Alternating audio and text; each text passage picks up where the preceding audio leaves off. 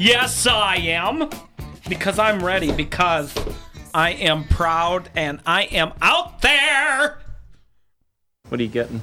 Well, I'm getting a bounce. Mm-hmm. But there's a lightness within it as well. Interesting. Yeah. You know, honey, it's a very tricky color, and I'll tell you why. Terry and I worship an unconventional deity, the power of another dimension. Now, you're not going to read about this dimension in a book or in a magazine or in a newspaper because it doesn't exist anywhere except in my own mind.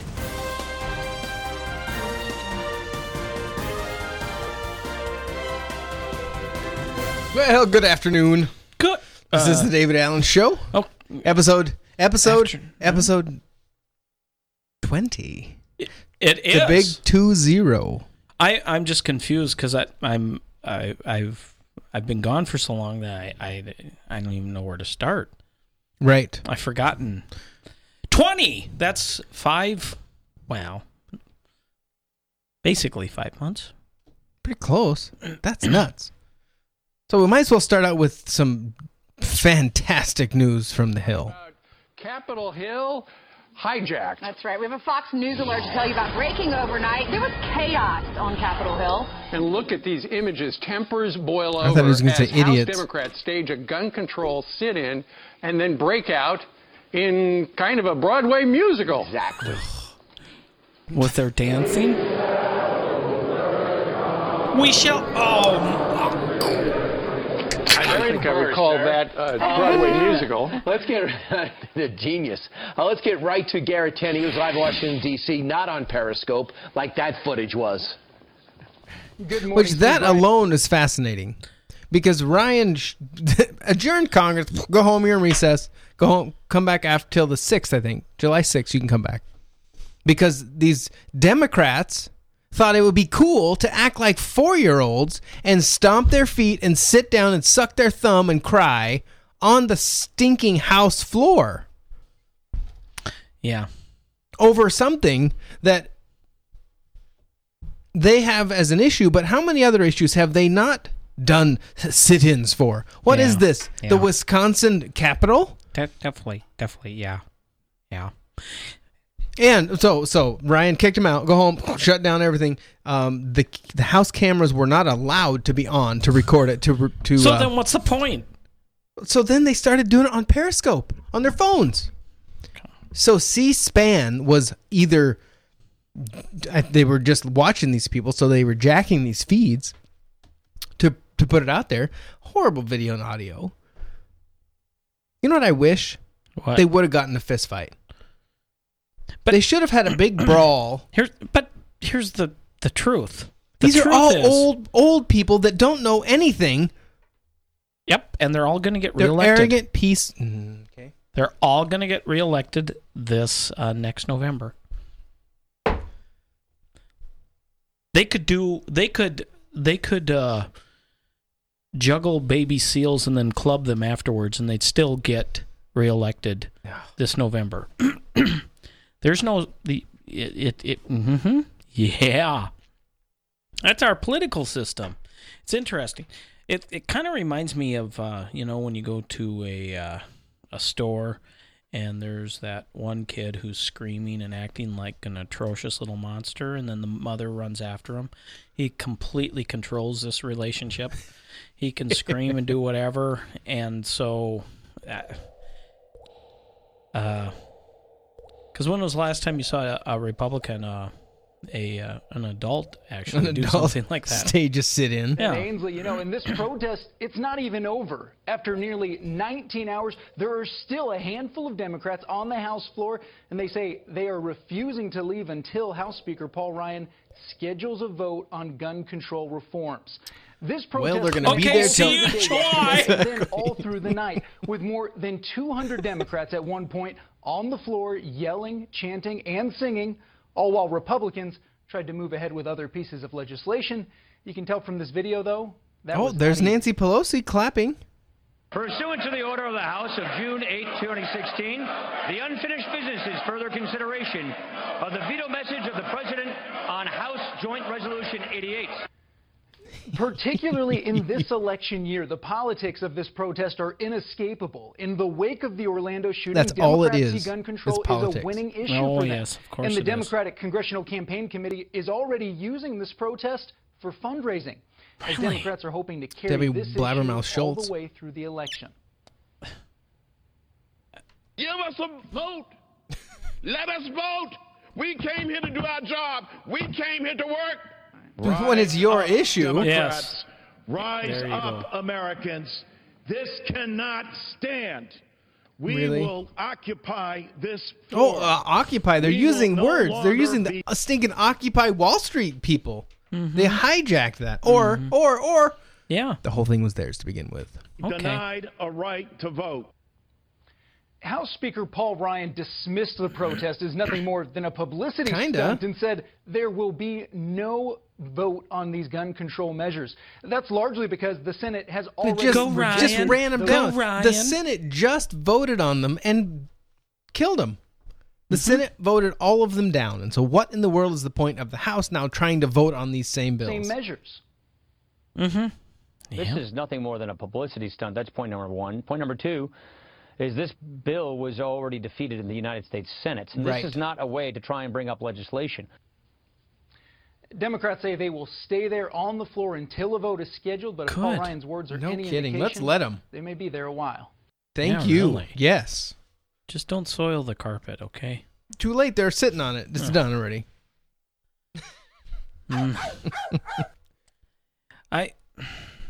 Yeah. So a sit-in, really? Adults? Adults. Uh-huh. Yeah.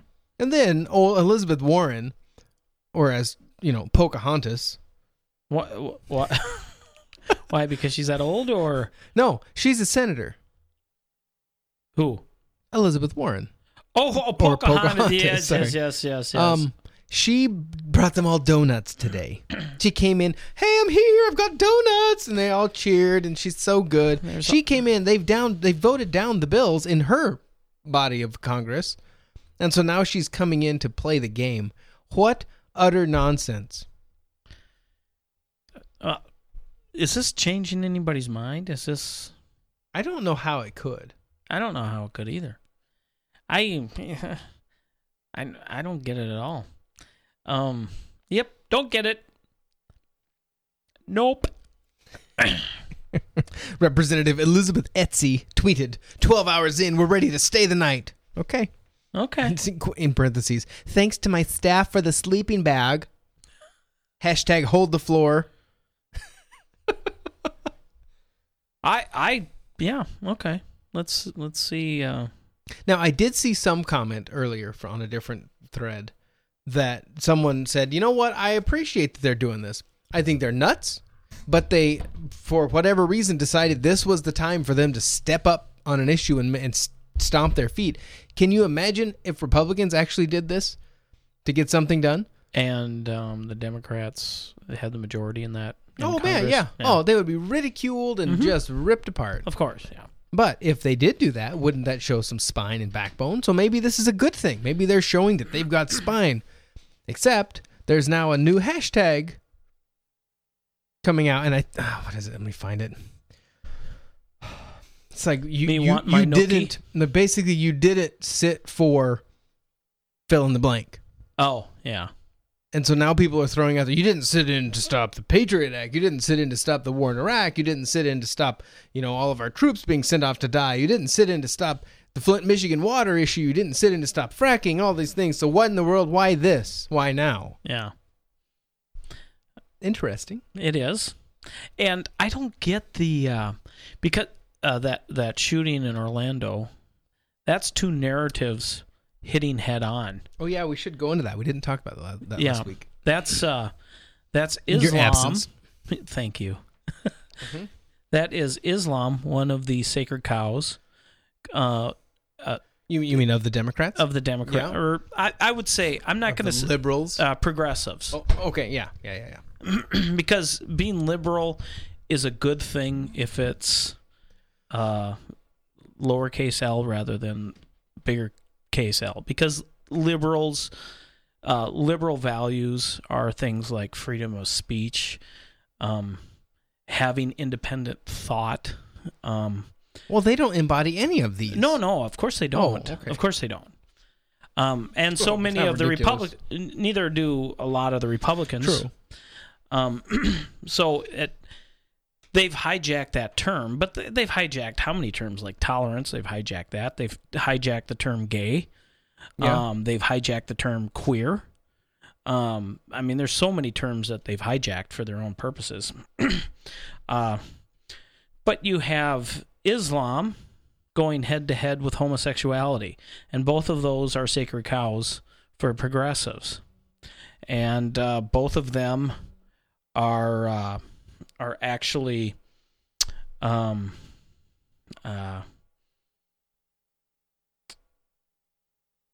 sacred cows, but what do you do when two sacred cows hit head on? When they actually are fighting? Yeah. So then the issue isn't Islam, the issue isn't homosexuality, all of a sudden it becomes guns. Mm-hmm. You gotta divert people's attention away from their sacred cows. It's just strange to me that they would use this as the pretext to try to disarm America. Mm-hmm. Really, a radical Muslim who goes in and kills 50 people, and supposedly kills 50 people. How many of those people actually got shot by law enforcement? Yeah. Or whatever. And I think they're just grasping at straws. Whatever comes their way, they're going to try to use it. The only thing is, the average gun owner understands. The average gun owner will not use their weapon to try to harm another person, but maybe to protect another person. And not even average. 99.99% of all gun owners are responsible adults. Mm-hmm. They're not insane. So why focus on that small percentage? They don't do that in Islam. Right.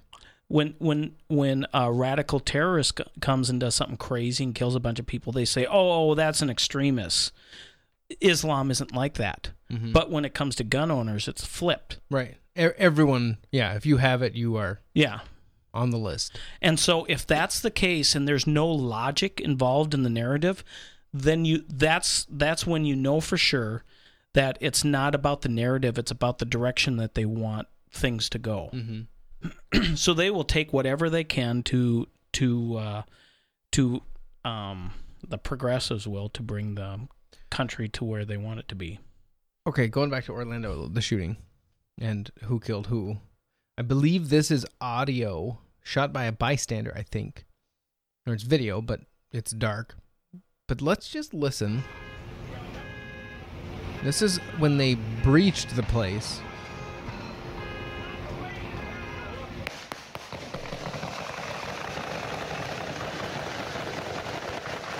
Holy Are you kidding me?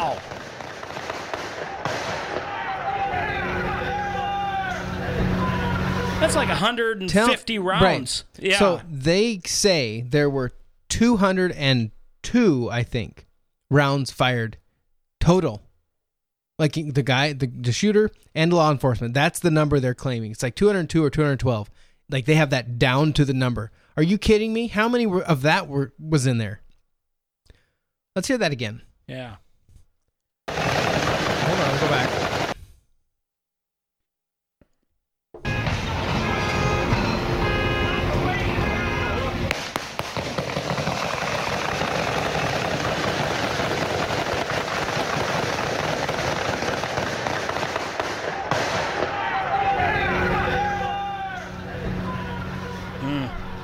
I'm surprised somebody hasn't isolated that. And counted them? Yeah. Well, what I want to know is, apparently the narrative goes that the guy was in the bathroom on the other side of a brick wall that was on the outside and wouldn't come out.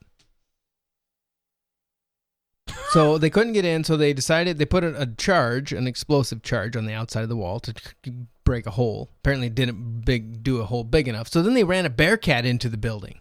They drove an armored vehicle into the building to make a hole bigger. Did they kill anyone then? Did they run over anybody? Who knows? It's dark outside. You never know. And then the people come out. Like, the hostages come out, and then the shooter, comes out, guns blazing. Really? It's nighttime. People are coming out of a hole you just broke in the building with a truck.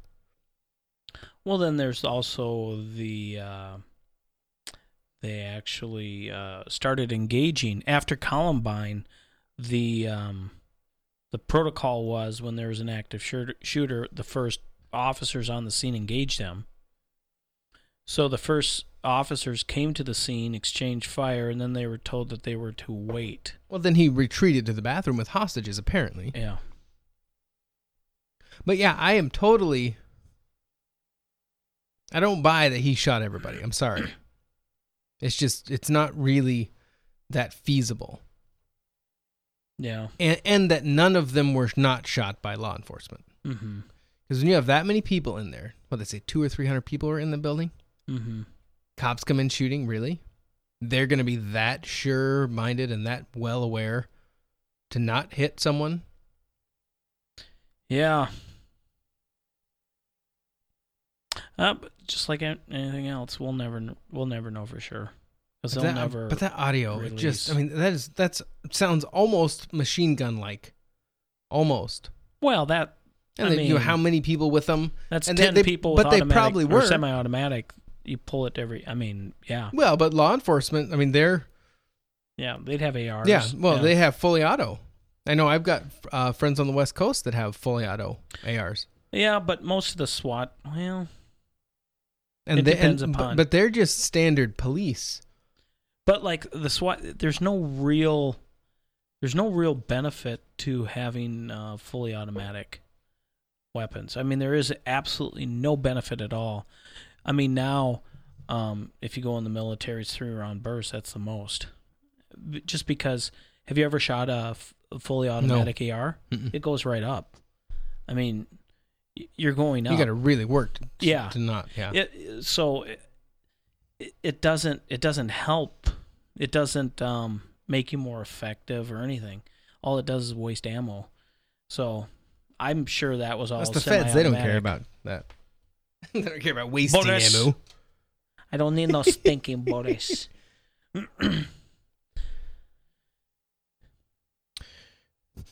Well, that's fun. So the news has just been nuts. It's just been crazy. Absolute panicking over, guns now. Yeah, guns. And in America. The rhetoric. Charlie Rose, who a lot of people consider him to be like a genius and very, Walter Cronkite. Good, yeah. Yeah, kind of. He was talking to Jay Johnson the other day, Secretary of Homeland Security, I think. And he said that's... It's just an A-14. No. Yeah, he said, and he used an A-14. What? What's that? Is that an airplane?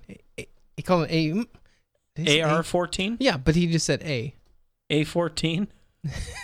There's an M14, which... Right. No, he was trying to... AR-15 is what he was trying to say. Huh. And he might have said A-15, but the fact is A, and he said it like 3 times. No one on set. They're like, yeah, he got that A-15. Yeah. Is that a jet? Is that like a fighter jet? Well, an F-15 is a fighter jet.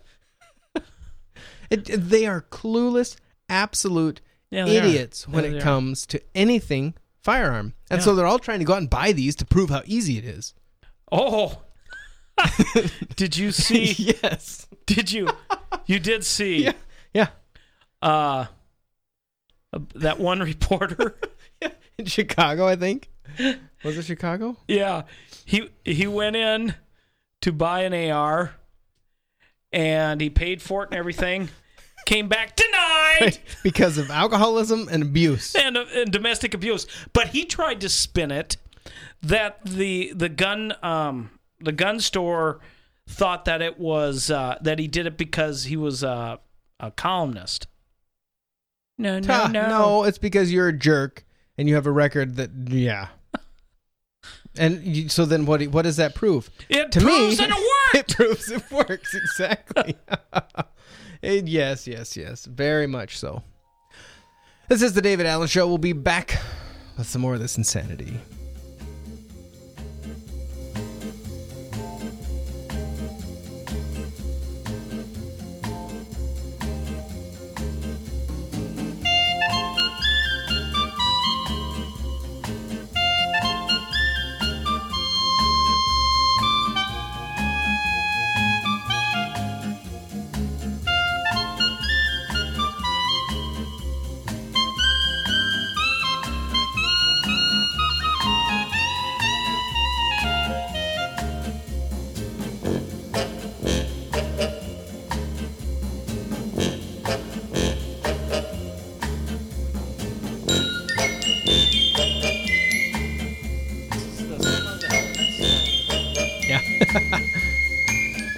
Wah, wah, wah.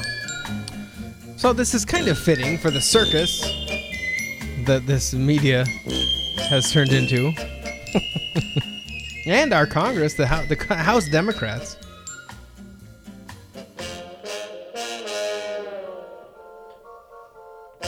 Well, half, if it's an elephant. And Loretta Lynch. Yeah? Loretta Lynch. Attorney General Loretta Lynch told Florida's LGBT community that the, quote, most effective weapon at America's disposal against Islamic terrorism is, take a guess. This is the Attorney General. Love? Love. Get out of here! No! Get out of here! Woo! Yes! Mrs. Lynch. Thank you. Mrs. Lynch told reporters in Orlando on Tuesday. I now have a legal degree. That an ongoing investigation will determine the precise motive for 29-year-old Omar Mateen's June 12 massacre at Pulse, a gay nightclub. Mateen, a former security guard, called 911 and pledged allegiance to the Islamic State group while killing 49 people, allegedly, and wounding 53 others, allegedly. Killing them with kindness? Quote, to the LGBT community, we stand with you. President Obama's Attorney General said, the good in this world far outweighs the evil. Our common humanity transcends our differences. And our most effective response to terror is compassion. It's unity and it's love. We stand with you today because we grieve together. And long after the cameras are gone, we'll continue to stand with you as we grow together in commitment and solidarity and in equality. She added that $1 million in emergency funding for the Florida Department of Law Enforcement would be allocated, quote, as soon as possible. For what? Yeah. Love? It's emergency. Yeah. You can buy a lot of love for $1 million. The federal funds will be used to cover overtime pay and other costs incurred by Orlando's local law enforcement agencies during the massacre. Quote, the message of Orlando is a message of determination to remove hatred and remove intolerance from our midst. This is the chief law enforcement officer in the country. Where's that? I need that song. All we need is love. Who in the world, other than just extraordinarily evil people, who in the world would think that it's reasonable in any way, shape, or form to go and kill a bunch of people in a nightclub? I mean, that whole narrative talking about love and hate, like there's a whole subset of people that are just, drooling to kill large numbers of people. Oh, wait, that's radical Islam. Oh, okay. Well, anyways, no, this whole narrative thing just But see, drives me CARE, the crazy. Council for American Islamic Relations, has released a new report. And guess what it's on? Love? Islamophobia. Oh. Here's a little 1-minute ad, I believe. Maybe. Oh, it's not going to show up. So,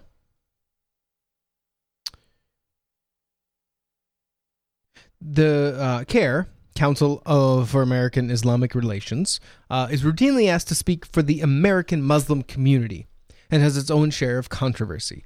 They are now attacking many on the right for daring to associate terrorism with Islam. As many as 74 groups, individuals, and media outlets were branded by CARE as, quote, U.S. Islamophobia Network. So they've now created an Islamophobia network in their 2015 report released just yesterday. This is an article by Christine Marsh, June 21st. Islamophobia Network? I think if you go to Islamophobia.org, you might find something fun there. The vast majority of these groups are outright conservative or right-wing, but what isn't as obvious is the activists behind the report, including the liberal journalist connected to the Clinton camp. The purpose of the report was apparently to reveal increasing attacks on Muslims and blame, quote, anti-Islam groups and media who have contributed to these attacks with their rhetoric. Or at least that's how the media is characterizing the piece. CARE's Islamophobia message comes out at the perfect timing, too, just a week after a Muslim man kills 49 people, allegedly, in Orlando, Florida. But that is a pattern for the media. Trot out CARE to harp about the dangers of Islamophobia after a Muslim man kills dozens of innocent people. In the report, CARE divided its Islamophobic bigot list into two categories, the inner core and the outer core. 41 outer core groups and individuals' work apparently, quote, regularly demonstrates or supports Islamophobic themes. There are too many to list, but here's just a small sampling of the rather mainstream conservative voices organizations which CARE deems dangerously Islamophobic. American Family Association. What? The ACLJ, American Center for Law and Justice. No, this is CARE. Yeah. Right. Yeah, they put this list out. Okay. So then whoever they list, we should support. Yeah. Absolutely. Concerned Women for America. Fox News Channel. National Review. Washington Times. Mark that is Levin. good. Rush Limbaugh. The Liberty Council. Everyone who loves. But CARE isn't entirely partisan. HBO's Bill Really? Maher does make a special appearance on the list, as well as his unpolitically correct comments on radical Islam. So he makes an appearance and his comments? Are you kidding? Well, I mean, it's weird. Have you ever listened to any interviews when he's talking about Islam, when somebody's interviewing him? Bill Maher? Yeah, Bill Maher. Not really, no. Oh man. Really? Does he rip them apart? Oh man. Like Charlie Rose was interviewing him. And Charlie Rose made a case about how there's radicals in all religions, Christianity, and he went, No. You don't see any Christians doing this sort Bill of Maher thing. said this? Bill Maher. Wow. Yeah. Well, This is at least he's distinctively- objective. Yeah, I mean, when it comes to religion, he hates all of religion. Well, yeah, he does. But I thought, wow, that's crazy. Yeah. Another one who can be more objective is Penn from Penn and Teller, Penn Gillette. Oh yeah, yeah. To a certain extent, unless it comes to vaccines, and then he's pretty blatant. CARE also revealed in the report that its strategy is to slowly erode these groups' legitimacy, likening the above groups and media outlets to Love? Ku Klux Klan. Oh, yeah. However, directly challenging bias groups is only part of a comprehensive strategy. Efforts to directly confront and therefore delegitimize the U.S. Islamophobia network are important, but the network can impact America only if it enjoys broader social acceptance. Its survival rests on public willingness to support its messages of hate. Lessons from the Klan. This is a quote from their report. The Ku Klux Klan is the oldest of America's hate groups. And in 1925, the white supremacist group could boast 4 million members, including Robert Byrd, big Democrat, an enormous political influence and popular support. Today, however, their members and resources are vastly diminished. Their bigoted views are socially and politically marginalized, and they are virtually irrelevant within the national landscape. The Klan remains legal, even hate speech should be protected, but its message is irrelevant to any serious conversation, and association with it is generally seen to be political suicide. Unless you're Robert Byrd. Oh, he's dead now, so. Society's rejection of the Klan and its message resulted in the group having less public support, less visibility, and less impact. This progressive erosion of the Klan's social acceptability serves as a model for CARE's strategy toward contemporary Islamophobic groups. Islamophobia.org. Go check it out. Oh. No, you can't? I'm going to have to take a shower afterwards. I think after dealing with the stupid Democrats sitting on the floor makes you dirty enough. Well, yeah. Also hidden in the document and the media reports, CARE's list of advisors includes anti-Israel journalist Max Blumenthal, who is the senior editor for the far-left hack site Alternet. This is quoting from the article, and formerly worked for the Daily Beast. Assad regime sympathizing newspaper Al Akhbar and Media Matters. So these are the good guys. Have you ever read the Southern Poverty Loss? Oh man, Law Center. Yeah, they're who they say are extremists. Same yeah, it's the same idea. Yeah. Anyone that doesn't agree with them and doesn't support their radical views is opposite, apparently. Yeah. So did you see that the Attorney General, this again, Loretta Lynch? Love. They were going to release... I'm going to start calling her Dude Love. Dude Love. But what's about her? The judge. Talking about their... they were going to release... not redacted, censored transcript of the 911 call. Yeah. Because we're not going to perpetuate his hate. We're not going to put his message out there. Mm-hmm. We're not going to do that. So we're going to translate it into English. And when he says Allahu Akbar, we're going to say, oh, good God. We're going to translate it to English for you idiots and say God. So we can compare that to Christianity and kind of make it the same subtly. But if he said, I'm doing this for Jesus, and then shot up the place, they would keep it. Oh, man, they would have they promoted that. They kind of did with that one shooter that went and shot those black people in that church down in, was it Georgia? Mm-hmm. Shot up that prayer group. Yeah, yeah. Yeah, so they went in there, this was racially motivated, and it was outrageous. He went in there because they're black, because they're this, and he did it for that reason. Okay. We're not gonna redact that. We're not gonna censor that. Yeah, and a serial murderer killed little kids because he did it for that reason. Right, okay. but this guy, there's crazy people. We're not going to put out his propaganda. The judge. Let's get to the Orlando terror attack. That's what it was. The Thank you. Released the unedited version of the 911 transcripts from the Orlando terrorist. They received public backlash for leaving out the government's references to ISIS. All rise. Judge Napolitano is here. So finally we find out exactly what the gunman said. Yes. And the Attorney General has reversed herself. Yes. Does she have any credibility left? No. Well, she has very little credibility. The Justice Department... Does she have any to begin with? Department has seriously compromised its own credibility, not only by redacting al-Baghdadi's name and by translating Allah into God, thereby leaving out the word Allah. Everybody knows that's a rational translation, and everybody would know what it meant if they left the word in there.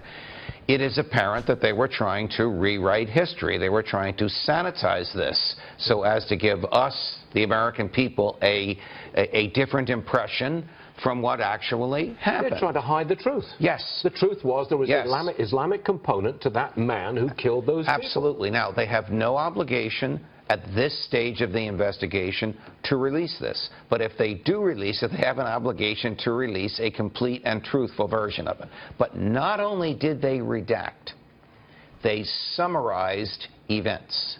Which is terrible. And they summarized those events improperly. Yesterday, they told us in the summary. This is in the very same document as the redaction. Right. Yesterday, they told us in the summary that no shots were fired between the initial encounter between the killer and two police that were there and the breach 5 hours and 12 minutes later. And from that, we reported that the killings occurred at the time of the breach. Correct. Last night, Megyn Kelly interviewed two survivors who said they spent 3 hours hovering on a bathroom floor, bleeding from their gunshot wounds. So, in fact, there had been shots fired at people in the bar, in the club, by the gunman at a time other than when the FBI told us yesterday it had happened. So the Attorney General's summary was inaccurate. Correct. And we didn't find out accurately what had happened until way after when we got the final results. Correct. So almost every other situation, you go out and you actually hear the recording of the 911 call. Mm-hmm. That's not happened. Yeah, but like what he said, they're at the beginning. I mean, this is the very beginning. I mean, it just happened last week or whenever. So they're under no obligation to have to release anything. But why release a summarized version and pieces of a version? Yeah. So let's release the whole thing. There were people that have come out and said they were in the stall. Yeah. Looking at him when his gun jammed and he's on the phone with 911. Let's hear that. I want to hear that back and forth. Let's play the tape. Like the Sandy Hook. Yeah. That debacle shooting in wherever that was. Connecticut. Yeah. The feds said, well, almost every news organization, after it forever, they actually got it released. The news organization said, it's too damaging to listen to. We're not going to play that, so we're not going to let you hear it. There's nothing that is outrageous on it. Let's hear it. But no, they get to determine what we hear, what we can't hear. And so the stupid slaves out there, they get all of their news from the cable TV or ABC, NBC, CBS. All of them are being spoon-fed utter nonsense, a fabricated bullcrap story. It's hardly worth... Well, okay, I'm pessimistic, but... And I'll repeat the statistic that 3 years after Hurricane Andrew, the most expensive and damaging hurricane in the history of the U.S., well, in the last 50 years before that, when that hit Florida, 3 years later, only 10% of people who had been impacted the first time around actually prepared for another one? For another one. Only 10%. So I would submit that this is normal human behavior. And people don't want to think independently. They just want to be told stuff to make them feel good and comfortable. And they are fine with bread and circuses. Sorry. Did you say bread and a circus? Bread and circus. That's what they did in Rome. That's how they... appeased them. That's how they appeased them. We have that. Mm-hmm.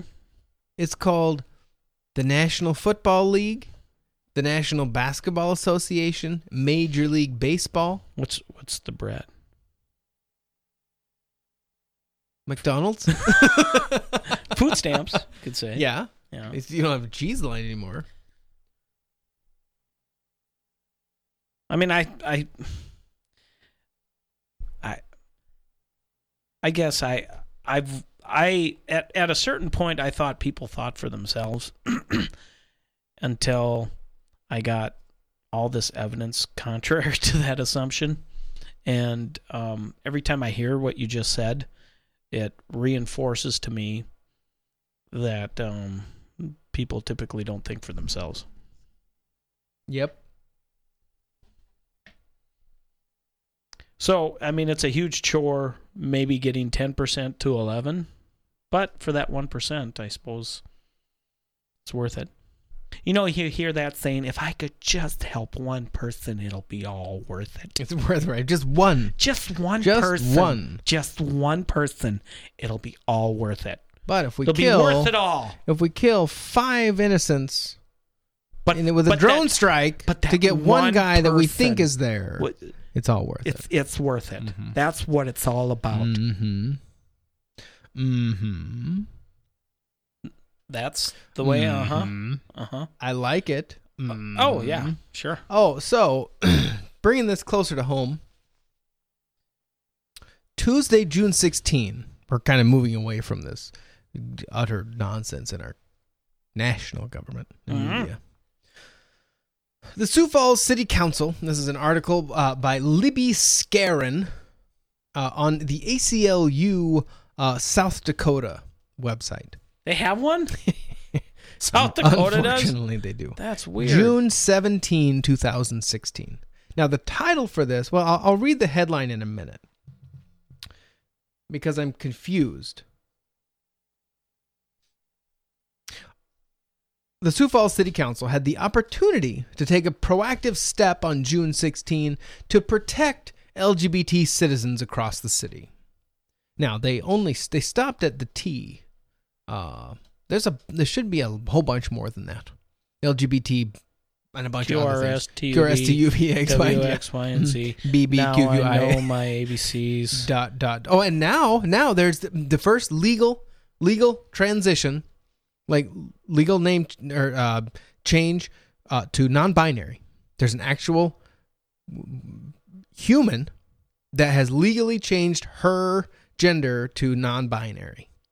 How about that? In what state? Is it? Whoa, man, was it Washington? I'm not 100% on that. On their agenda, this is back to the Sioux Falls City Council, were 2 items to accomplish this. First, a policy to add, quote, gender identity to the non-discrimination protections for city employees, and second, an ordinance to add, quote, sexual orientation and gender identity to the already existing non-discrimination ordinance which applies to the entire city. Okay. During a week when anti-LGBT rhetoric manifested into literal violence in Orlando, a month in which we celebrate LGBT rights, or Pride, apparently, as we listened to in the pre-show, and a year in which we've seen over 200 anti-LGBT bills introduced nationwide, the City Council of Sioux Falls had the chance to stand against hatred and act bravely to affirm the legal rights and human dignity of this community. But instead, they retreated.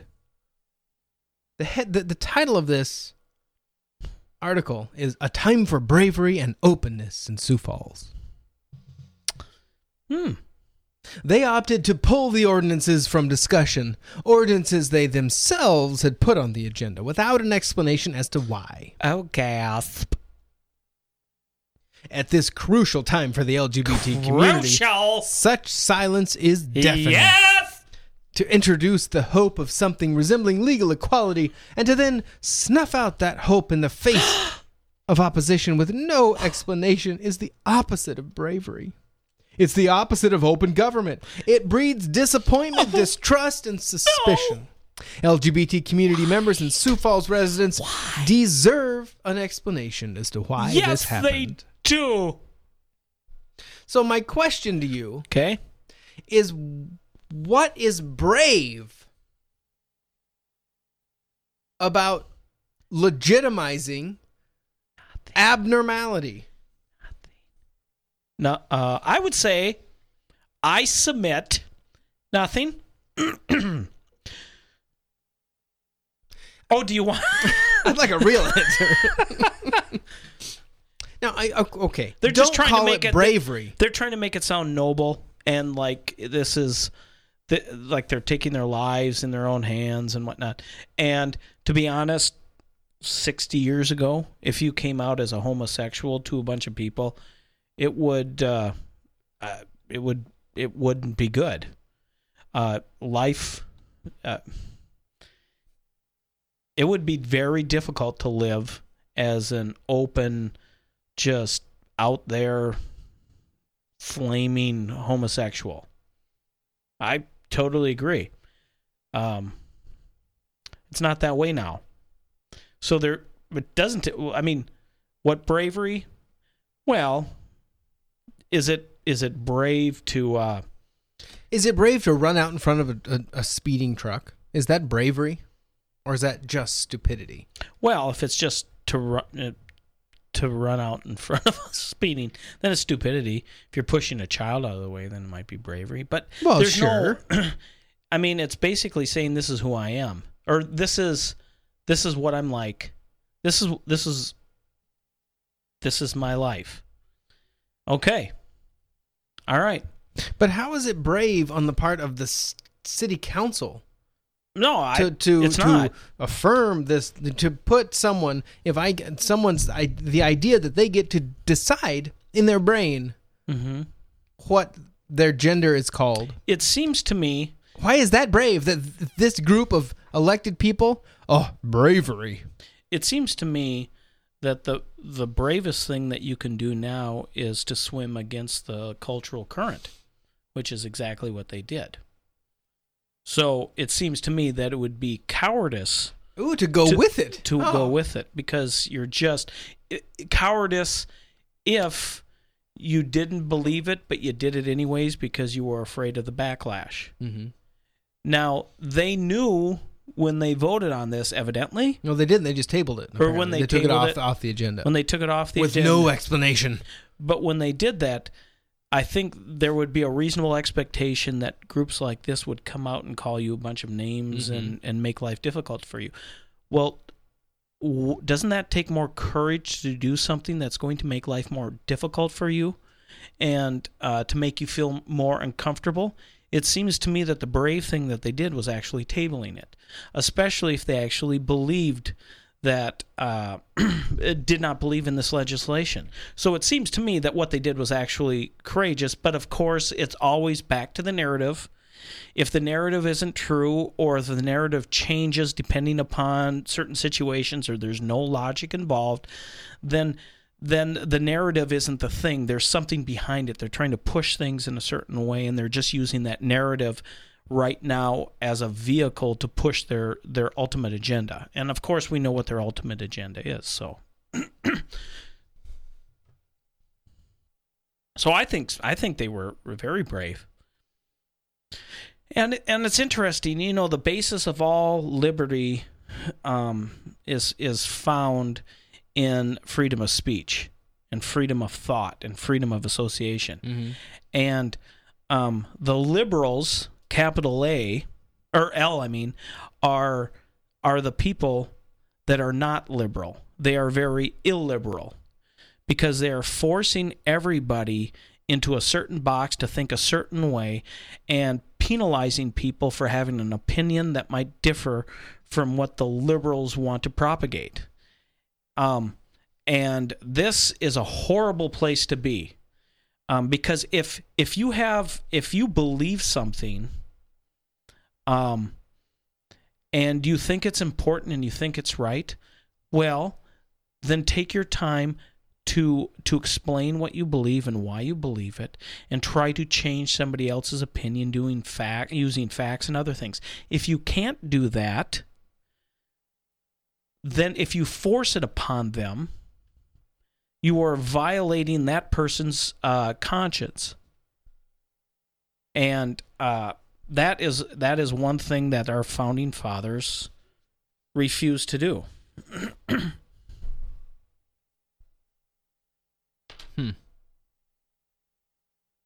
But that's no longer the issue. And that's how the narrative is always going to be. It's going to be people are evil, mm-hmm.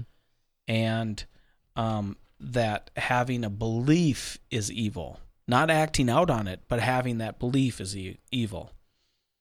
And so, if we can't turn this around, it's going to be just like every other tyranny that has come down the pike.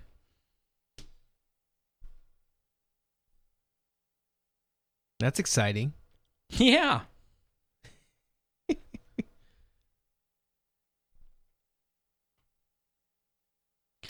Speaking of that, about some of these people, I read this article on the Federalist. The guy, he wrote an article called "The Rise of Cultural Parasites." And he started out and said the brown-haired cowbird is an obligate brood parasite. I'm like, what? And he continues, that's the one thing I remember from the biology of birds, a class I selected to meet my undergraduate science requirement because it sounded easy and didn't have a lab or require group work. For those of you who may have been too busy taking actual science courses to learn what the phrase means, obligate brood parasites are the kind of birds that, because they can't build nests of their own, lay their eggs in nests other birds have built, birds whose offspring are generally smaller and take longer to incubate. The parasitic bird hatches first. Yeah. And they're huge. And they cause the host mother to cease incubating her actual offspring to tend to the imposter. Other times, a parasitic mother will destroy the host eggs after she lays her own, ending any competition from the get-go. Either way, the result is the same. An organism that can't create something itself co-ops another organism's creation to further its own survival. Then he continues. To me, this is such a astute article. He said, culturally speaking, I worry that my generation of Westerners have become a collection of obligate brood parasites. Like every generation before us, we want to see our values survive. Like our ancestors, we want to influence the world and leave our imprint on society. But unlike those earlier generations, we seem to have lost the ability to accomplish these goals by creating, building, inventing, and imagining. Rather, to better the world as we see it, we employ the far more parasitic approach of seizing the nest someone else built and refashioning it to our liking. Now listen to what he says. To me, this I hadn't even thought about it, but this is so profound. He said, listen to the internet cowbirds crowing for the nest builders to give them what they desire instead of just producing it themselves. Feminists in the James Bond nest are insisting that they be given a female 007, while those who have infested the Ghostbusters nest scream misogynist and push the host hatchlings out of the tree. The second they complain that the all-lady reboot with lazy jokes and Scooby-Doo monsters unleashed looking ghouls sullies the beloved film of their youth. He continues on, gives an example about how people want Captain America to be liberated from his shackles of heteronormality and be given a boyfriend. This is really good.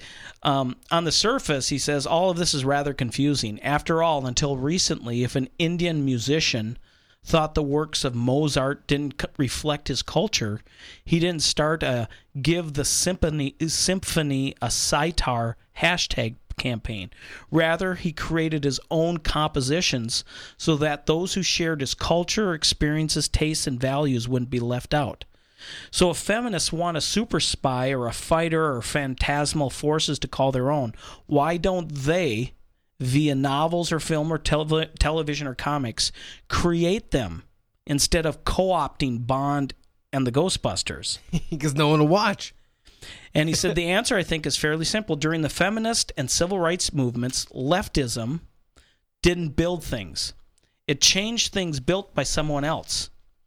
America, it perceived, had great potential but was hamstrung by the bigotry and moral failings of its founders, bigotry and moral failings passed down to those currently controlling the governmental, societal, and cultural strings. Leftists took control of those strings and, at least in their minds, succeeded at bettering everyone. And those who came of age in subsequent decades essentially came to believe that the most virtuous way to stamp out bigotry and discrimination was not to build something new, but to overtake pre-existing institutions and fix what the builders did wrong. Quite simply, my generation doesn't know how to create because we never bothered learning how. Being taught from the cradle that honing our parasitic skills was a better use of our time. Now this next part I thought was brilliant. This is why the average young adult who needs GPS to find anything beyond 3 blocks around his apartment can't make it through Columbus Day without proclaiming his moral superiority over the Italian explorer, because in his mind, embracing diversity and checking his white privilege on American soil is a greater accomplishment than discovering American soil. It's also why your average high school student who can't write a thesis statement feels not an ounce of inferiority when comparing herself to Thomas Jefferson. After all, writing the Declaration of Independence is a fine accomplishment, but it's nothing compared to picking the racist twigs out of the founding father's nest by shouting slave rapist every time his name is invoked. It's also why my generation feels such overwhelming compulsion to fix the misogynistic or heteronormative stories someone else has already told and pat themselves on the back for our bravery. Weren't we talking about that? Why bother learning that forgotten skill set of creating when it's inherently less virtuous than overtaking someone else's imperfect nest? Huh. And I thought that is wonderful. But then the guy continues on, and he said the Christians have done the exact same thing. He said, having embraced the same mindset as many secular counterparts, Christian parents convinced themselves that creating their own unique faith-driven stories or storytelling genres like Dante and Milton and Bunyan and Wallace and Lewis and Tolkien had done would have been too much work and required capital and capabilities they did not have. So they churchified the Saturday morning cartoon nest by showing their kids videos of a talking cucumber lecturing them about honesty and fairness with a Bible verse or two thrown in at the end. They swapped out Batman episodes with the adventures of Bible men and praised themselves for their faithfulness. They put the Facing the Giants DVD in the Remember the Titans case. They justified all this thinking rebuilding secular nests with Christian garbage was best for their children. Likewise, with regard to music,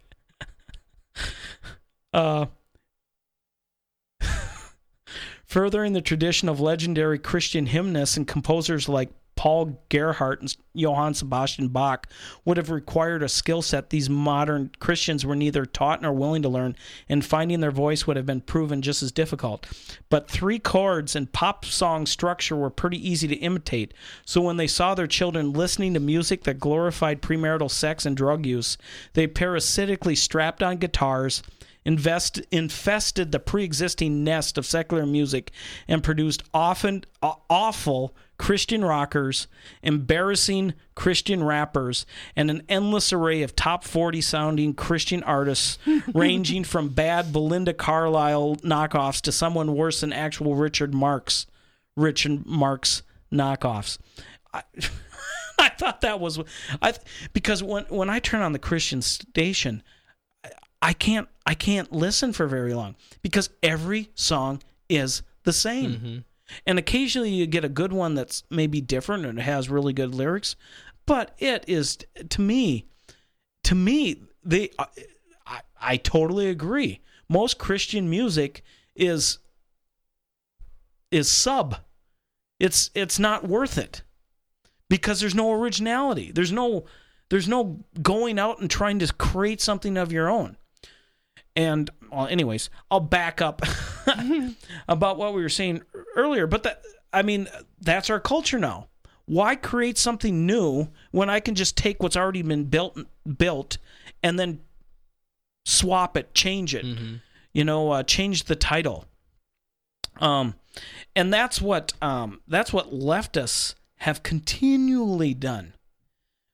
They've never had to do the actual hard work of building something. That's why it's so easy for them to get after business owners or those quote-unquote rich guys who exploit all these poor guys because they've never worked hard enough to actually make enough money to become a rich guy. They've never produced anything in their entire life. And you look at who's the Facebook guy who's on... Zuckerberg. What did Zuckerberg do? He created Facebook. But how much effort, how much blood and guts did he have to do in order to create this? Well, if you ask the Twinkle Twins. Which one are those? They're apparently they were like with him founding it. And they claim that they did a lot of the work. Okay, you did. He took it from him. Okay, exactly. I don't know if it's true or not, but there was like lawsuits. But, I look at Bill Gates, and then I look at Steve Jobs. Twinklevoss or Winklevoss or whatever twin, some weird.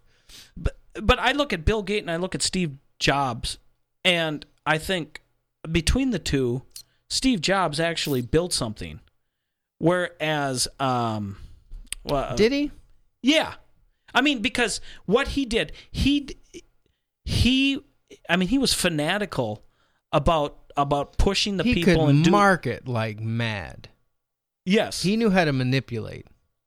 Yeah, but don't you think that if it hadn't been for him, and I could be wrong, but don't you think if it hadn't been for him, Apple wouldn't be where it is right now? Oh yeah, because everything I've had, they fired him.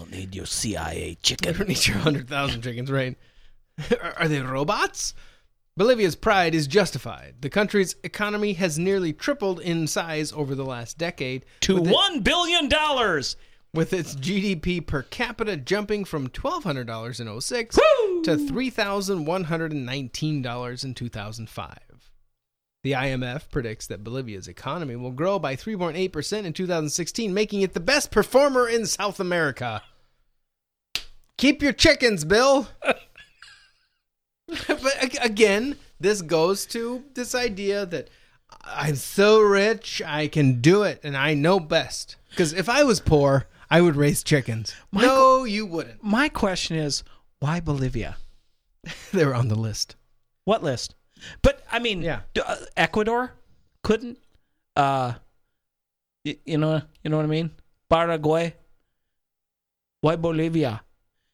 Seems to me there's got to be something other than they here just it is, were on the list. GatesNotes.com.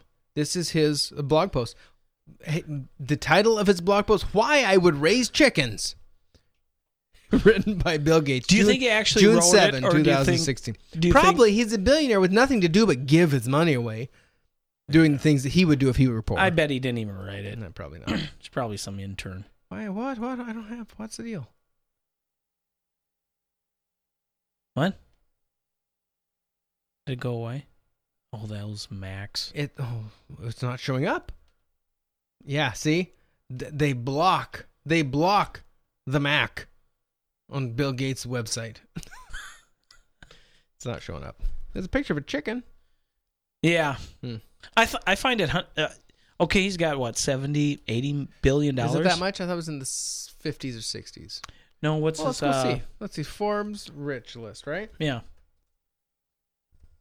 We're looking it up. Jeff Bezos. I think he was in the 60 billions. Billionaires list. Oh. Let's go to the 2016. Meet the richest people on the planet. Hello. Hi. Funny, Trump and Oprah are in the pictures. Full list. Okay. I hate this website. Every page is an ad. Oh, yeah. Come on, Forbes, get it together. I don't care. Oh, is it a video ad? No. It's just an ad that keeps telling me continue to cite. Really? Third ad. So Bill Gates, well, even if it's $60 billion, is he giving away 100,000 chickens in toto, or that's what he was only going to give to Bolivia? I think 100,000 total, which is chump change, especially if Bolivia has 197 million. Okay, $2 a chicken, that's $200,000. So, let's see, how much is that? Well, you're okay.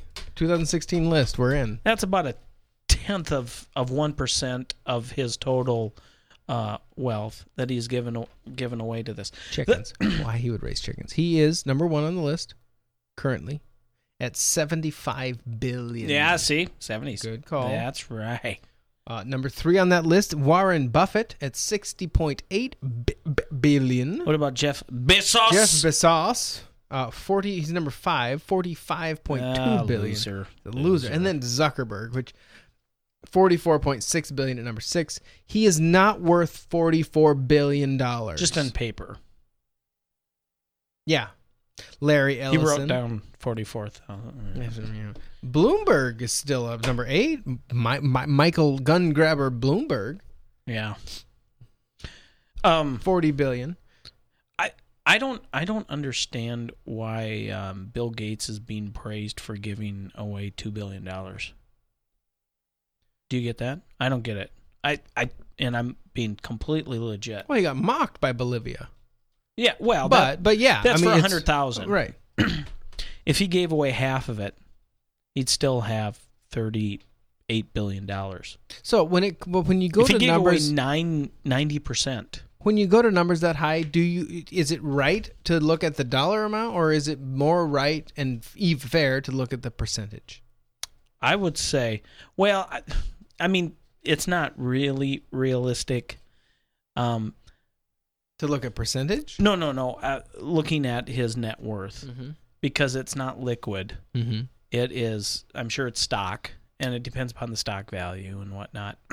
And if he were, say he had $70 billion and say he wanted to sell it, he wouldn't get $70 billion for it. He'd get like 50, 40, 30. Okay.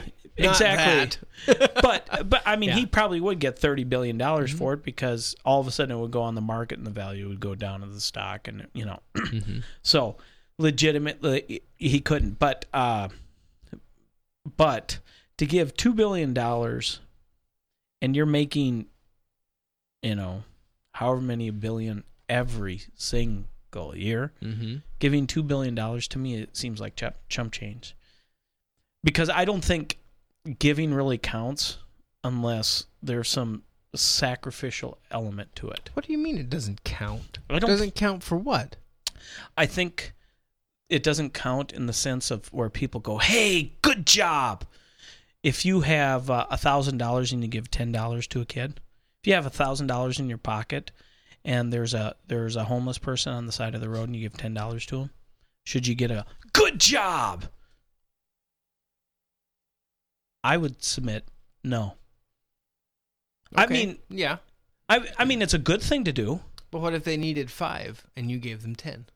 Then you gave them 10, but you didn't give them out of your. But you gave above and beyond what they needed. Yeah. So you're just saying there's no need for praise. And adoration. I mean, it's celebrity. I think there should be an expectation that if you claim to be a moral person, mm-hmm. that it would start at a certain amount. Mm-hmm. And if you gave it, it would be the same way as, I mean, when you pay taxes every year to the IRS, to the government doesn't come in and go, "Good job," and people go, "Good job, look at what you did." You know, that's what you were required to do. I think in a certain sense, like I saw this article about this guy who got all these kudos because he was at this restaurant and there was a waitress who came up who looked like she was a struggling single mom, and I think the bill was like for $26, and he paid it and then gave her a $100 tip, $100 bill, which is good, which is above and beyond, in my opinion. Mm-hmm. But to me, it's not above and beyond. We should put this in the media and everybody should know this person's name, kind of thing. Giving $100 to somebody who is apparently in need.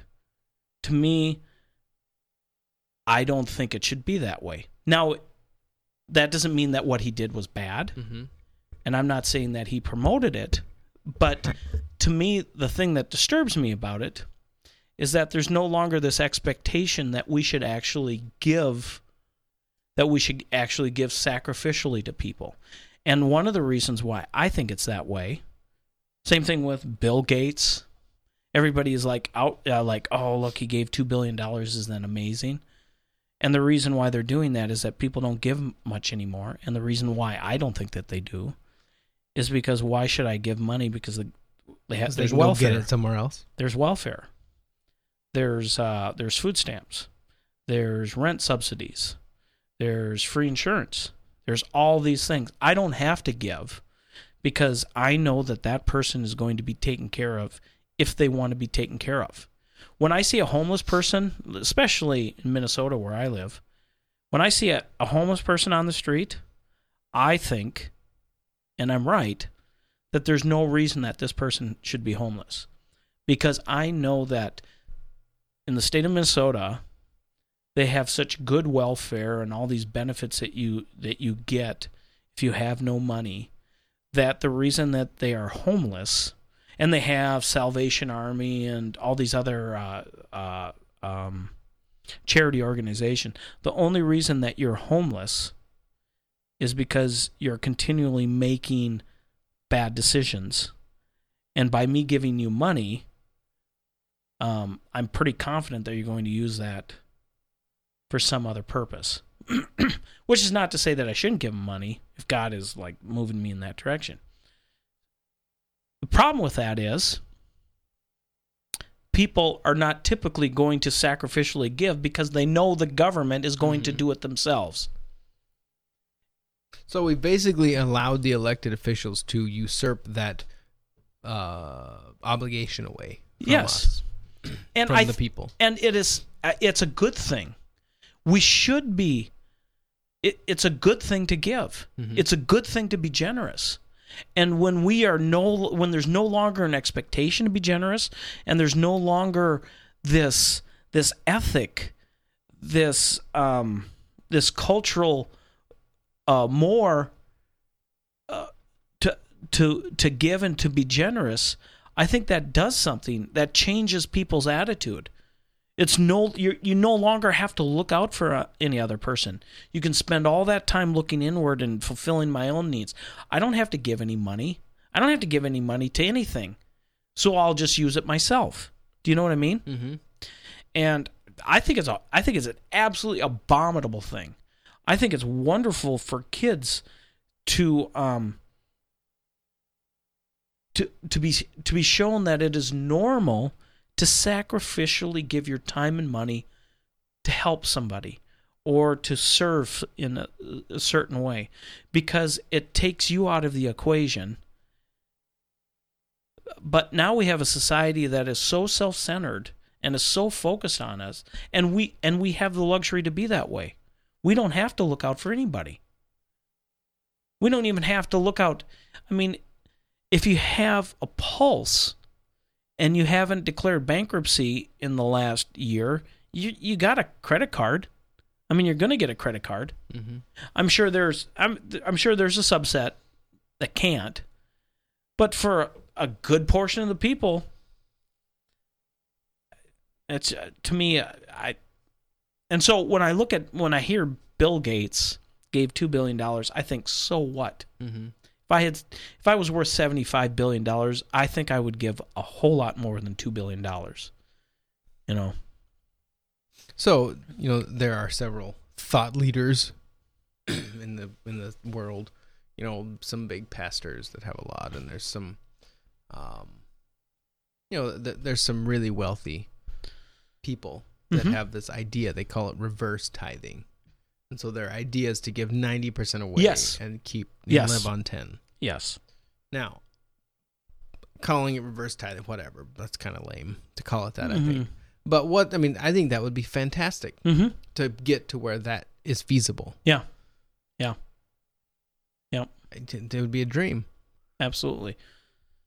I think if I didn't believe that God existed and that the Bible was true, I think it would be ridiculous. I guess I would be like Henry Kissinger or George Soros or whatever, might made right, and you try to make life as comfortable for you and those people that you tolerate. Forget everybody else. But if you don't believe that, what a wonderful thing to be able to live that way, to constantly give and give and give and give, Yeah, that would be crazy. So I'm just scrolling through this list of the world's billionaires. Apparently there's over 300. There's more billionaires than that, isn't there? There's got to be. About like 305. Number 305. How much are they worth? Okay, forget that. Let's go to... come on, Forbes. Keeps moving. Stop it.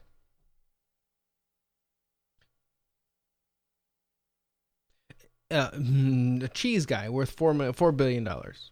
Saputo? No, I don't think so. Cheese guy. It's cheesy. 350. Yanji real estate, $4 billion. 4.8 billion. China. And what number is that? 350th. 349 is John Doerr, venture capitalist, worth $4.8 billion. A mere $4.8 billion from the U.S. George Lucas, 347th on the list, $4.8 billion. Loser. Star Wars. So there. There you have it. There's the rich list. Because why not, right? And we don't quite fall into that list. No. Yet. But in case you're wondering, this is the David Allen Show. DavidAllenShow.com. We're willing to try. Right. June 2023. Episode number 20. Oh, wow. DavidAllenShow.com.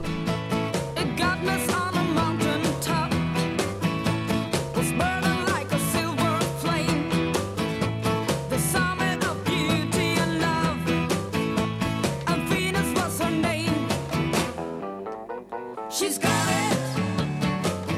Yeah, baby, she's got it. Well, I'm your Venus. I'm your fire at your desire. Well, I'm your Venus. I'm your fire at your desire.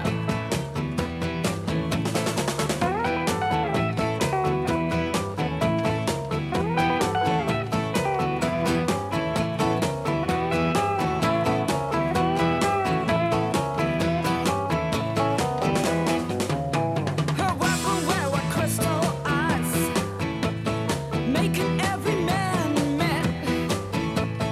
Black as a dark night she was, got what no one else had.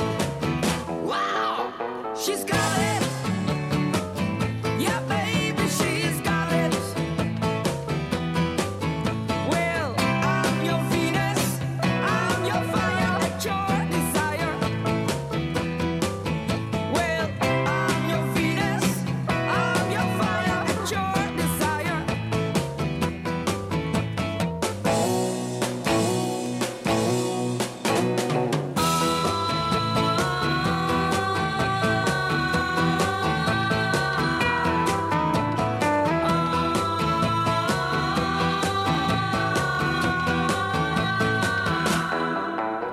She's got it.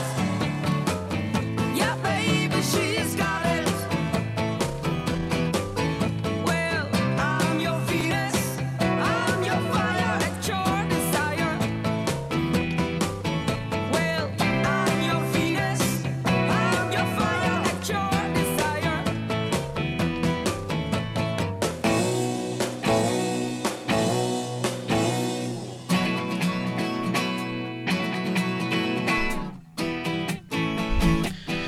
So, I babbled on about it, but I wanted to. Blathered on, I think. Blathered on. What's the difference between babbling and blathering? Good question. An L and a U. Blather definition. The blather, not blathers.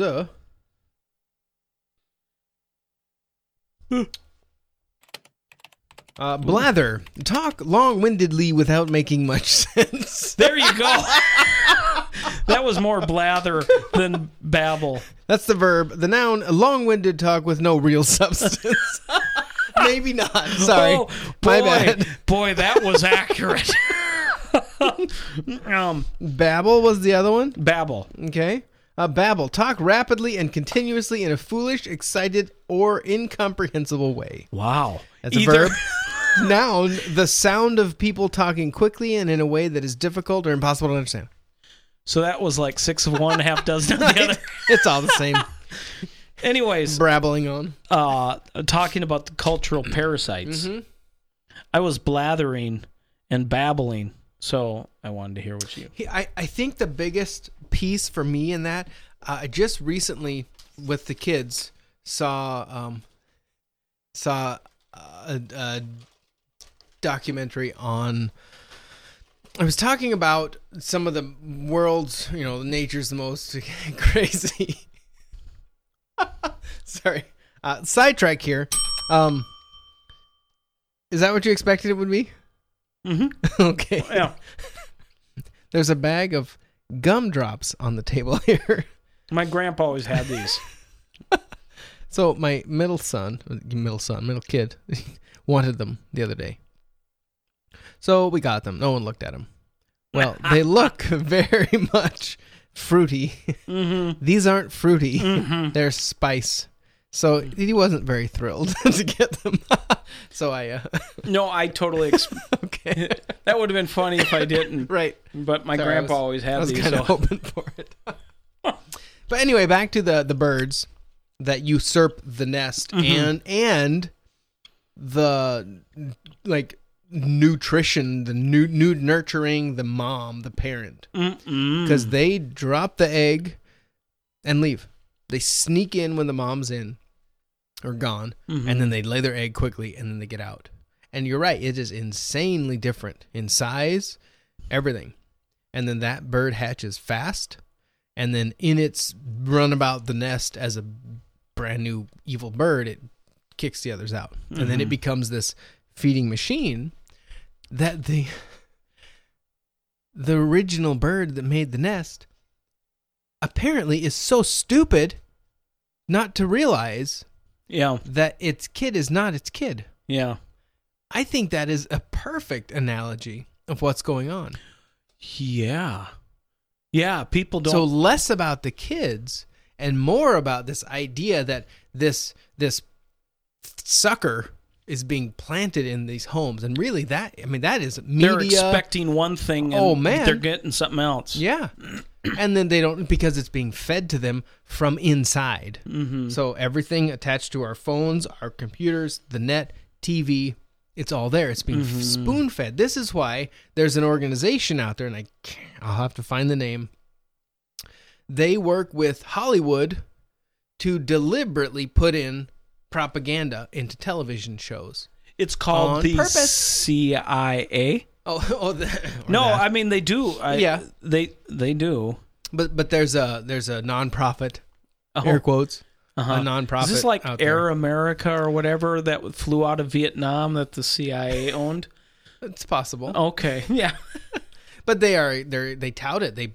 They like champion that they have been involved in like 60 different shows. So they're not feeding in content that. So it's not even really subversive that they're letting everybody know they're they doing love it. Yeah.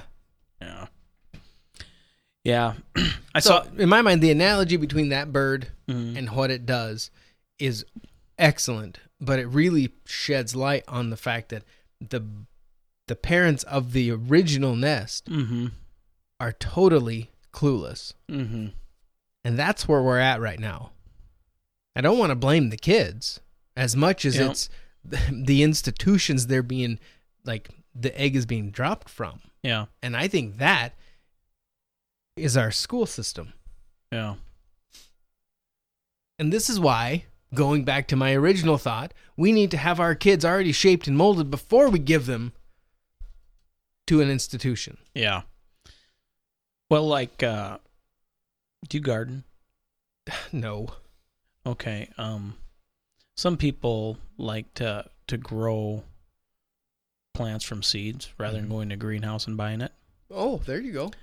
And so, to me, the analogy takes longer.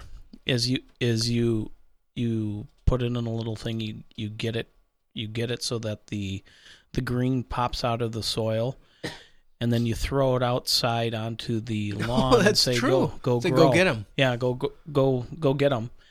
And you walk away. You don't water them. You don't, or if you do, you throw a little bit of water on it, and then you walk away and just say, "Well, good luck. Good luck." That's a great picture. Yeah. Yeah. And really, if you want it to grow and if you want it to produce fruit, you have to be very gentle, and you have to make sure it has the right nutrients and the right environment and the right amount of water, and eventually it'll get tough. But you have to grow it. When you have a tree, you have to trim it at times. You might have to put ropes on it to keep it from growing crooked and whatnot. But once it's grown, then it's strong and can be on its own. I mean, and it's that way with a tree. Why wouldn't it be that way with a child? You know something I learned about corn the other day? What? From a seed Tastes seller. great. Oh, yep. The roots on a corn stalk are as deep in the ground as it is tall above the earth. Oh, I didn't know that. Isn't that insane? Mm-hmm. What, 8-10 feet tall, some of this stuff? Yeah. Well, at least 8. Yeah, I can get up to 8. Well, yeah, for sure. 6 is taller than me. Yeah. Yeah. Maybe not 10, but yeah.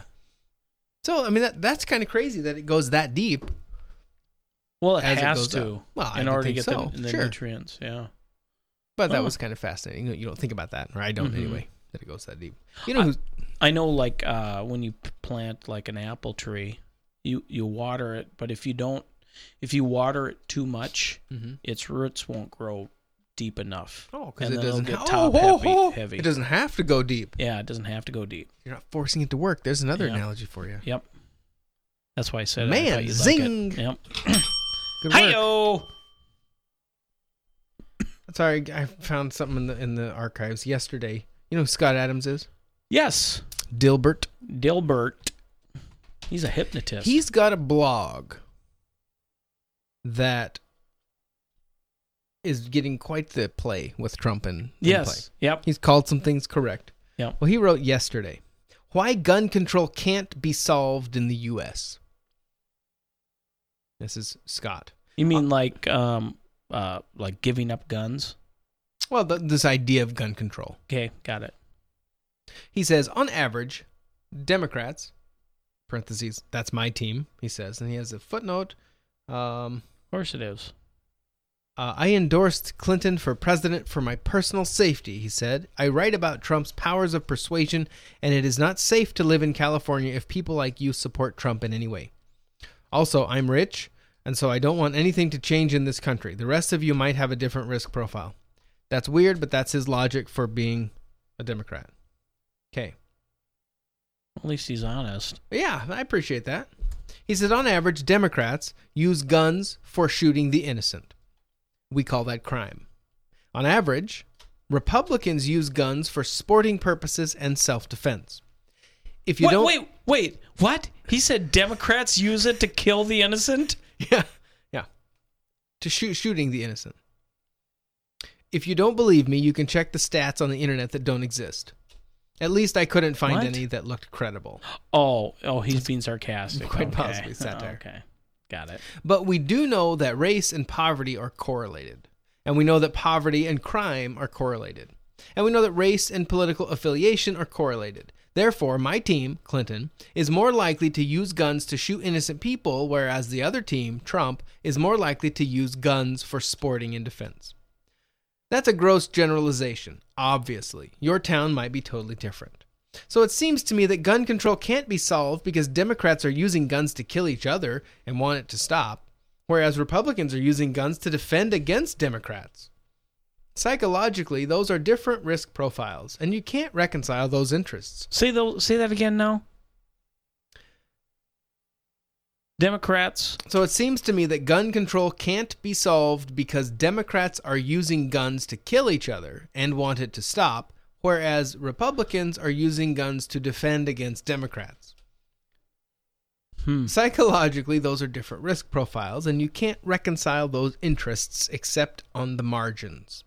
For example, both sides might agree that rocket launchers are a step too far, but Democrats are unlikely to talk Republicans out of gun ownership because it comes off as, quote, put down your gun so I can shoot you. So it would be like Democrats would be against pit bulls because pit bulls will attack them, whereas Republicans, in his mind, are for pit bulls because pit bulls will keep other people from attacking me. Maybe, yes. So they see themselves as the victims of the gun, right, rather than using the guns to keep themselves from becoming victims. They look at the gun as shooting people that shouldn't be shot. And Republicans don't want that to happen. So they have want the guns for protection. Oh, yeah, to keep you from shooting me. It makes sense. One is I'm a victim. The other is I'm not going to be a victim. Right. Now consider that if he's true, consider that mindset. Would a Democrat, if that mindset is correct, would a Democrat ever cross the ocean to the New World? No, it'd be scary. Would a Democrat ever start a business where he could lose everything? No, it'd be scary. Exactly, because we are victims. And the highest priority is security. Would a Democrat stand up against slavery? No, it'd be scary. Based upon his description, that logic. Okay, it continues. Let's all take a deep breath and shake off the mental discomfort I just induced in half of my readers. Democrats. Because, as a as the one who leans Republican, I'm more libertarian. I go, well, yeah, that's why I'd want a gun to keep me from being a victim. Yeah, duh. He says, you can quibble with my unsupported assumptions about gun use, but keep in mind that my point is about psychology and about big group averages. If Republicans think they need guns to protect against Democrats, that's their reality. And if Democrats believe guns make the world more dangerous for themselves, that is their reality. and they can I think both that's be right. Brilliant. Your I think risk he's right. profile is different from mine. So let's stop acting as if there's something like, quote, common sense gun control to be had if we all act reasonably. That's not an option in this case because we all have different risk profiles when it comes to guns. My gun probably makes me safer, but perhaps yours makes you less safe. You can't reconcile those interests. Our situation in the United States is that people with different risk profiles are voting for their self-interests as they see it. I would agree there. Yeah. So, is this something that education can fix? I'm not talking about school, but like, if you're in education, I mean, if you can educate people about guns or other things, is that even possible? If you come into the idea of a gun as it is inherently evil and going to kill you, then no, I don't think so. Mm-hmm.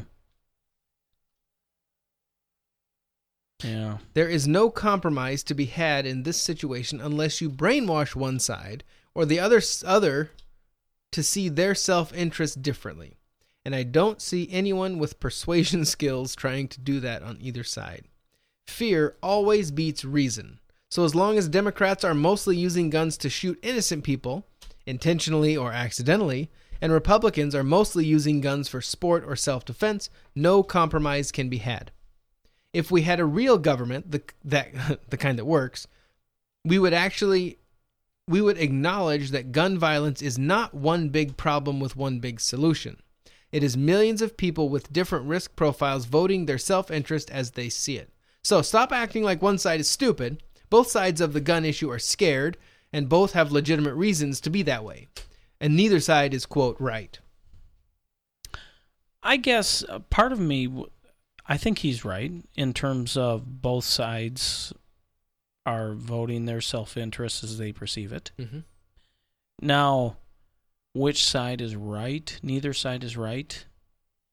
My mind is you begin to be right when you get back to the Constitution and the Bill of Rights.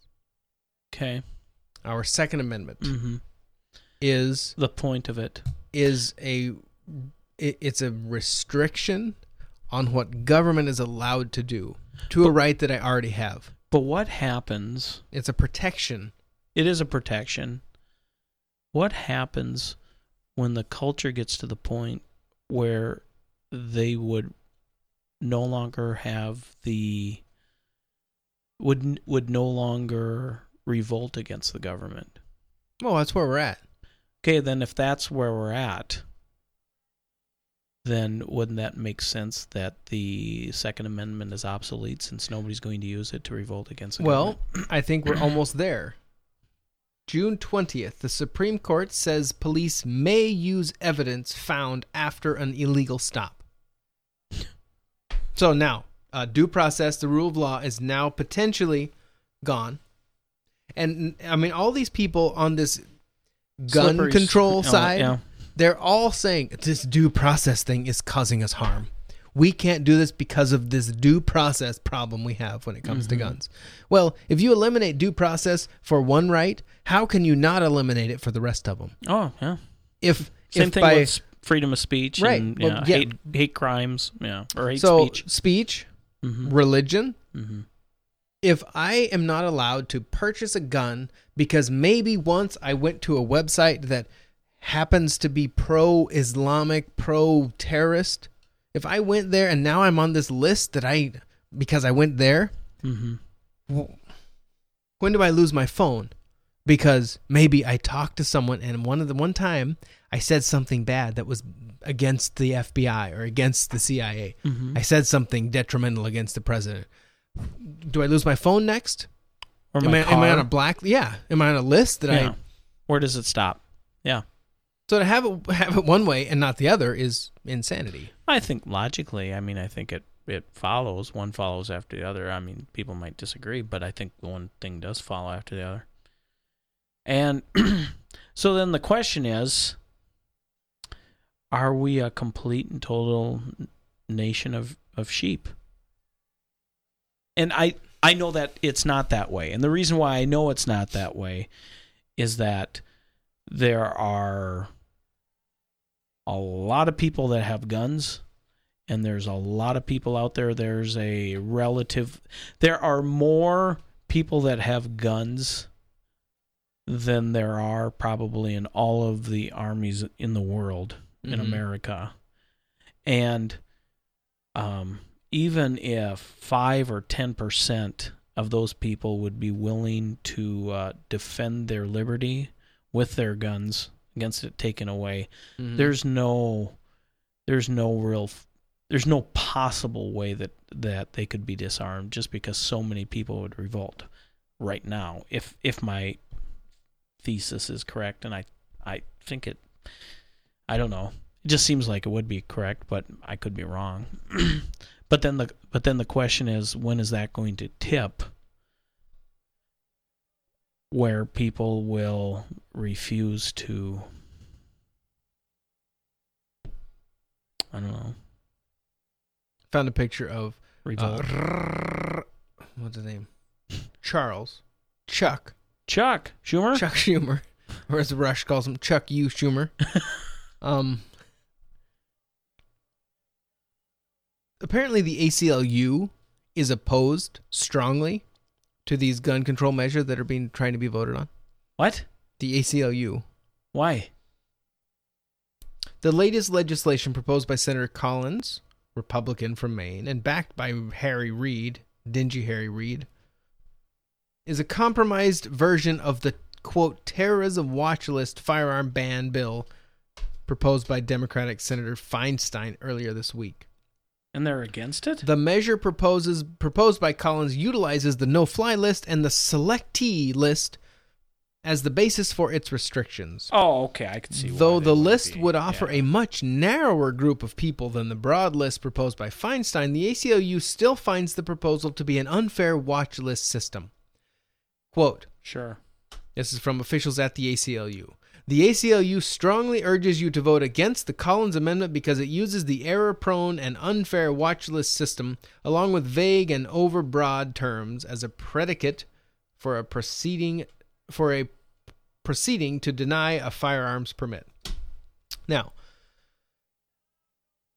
this is the due process problem. They want to make, and Obama has been pushing this like mad. Sure. How could, if someone gets it on, if they can't get on an airplane, if they're on a no-fly list, why should they be allowed to buy a gun? If they're on a terrorist watch list, why should they be allowed to buy a gun? And you're absolutely right. The FBI, typically, I heard a gun store owner, I think, today, talk about what usually happens when they get flagged. When a buyer gets flagged, they contact the feds, and the feds allow that sale to go through so they can watch what happens. So this is normal. Wait. So then they track them to see if they kill somebody? I don't know. So they can keep an eye and see what's going on. So if they've got someone on their list and it gets flagged, it gets pinged, as they call it, they get a notice, and then they tell the gun store, go for it. And then they then have another, and whether it's them building a case, they're kind of figuring what's that called when you have, I don't know, not a patsy, but kind of. Oh, you have yeah. Yeah. Like creating a honeypot, maybe, something, I don't know. Agent provocateur, sure. Trying to get.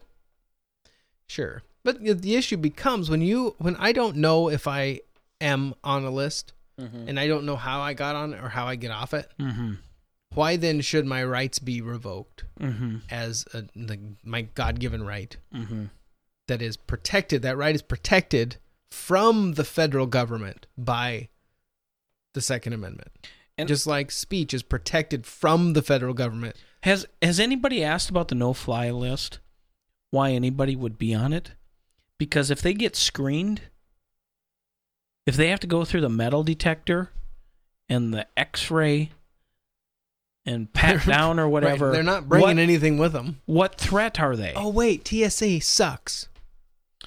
Then if TSA sucks, I mean, I don't get that at all either. I mean, I absolutely don't get it. What is the point of a no-fly list? Right. In front of Chuck U. Schumer, on this picture, the podium has a sign on it that says #enough. And then there are boxes, FedEx boxes, for some reason, stacked up. And on each one, there's a poster or a picture. It looks like a little, probably 11 by 17 print of a rainbow. And it says, "Disarm hate." Okay. How do you disarm hate?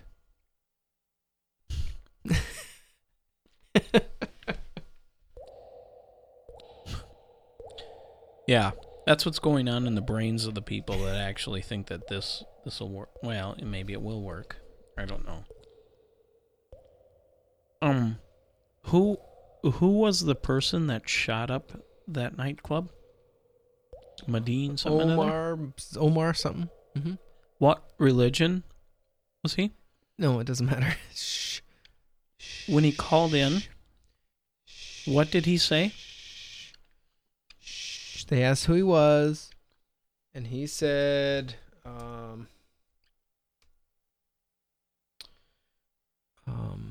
here we go. Let's see here. Please let me find it. Where is it? Oh, so summary.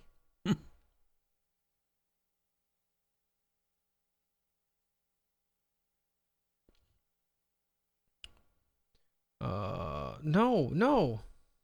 I just saw Loretta Lynch again. Yeah. They asked what his name was. What's your name?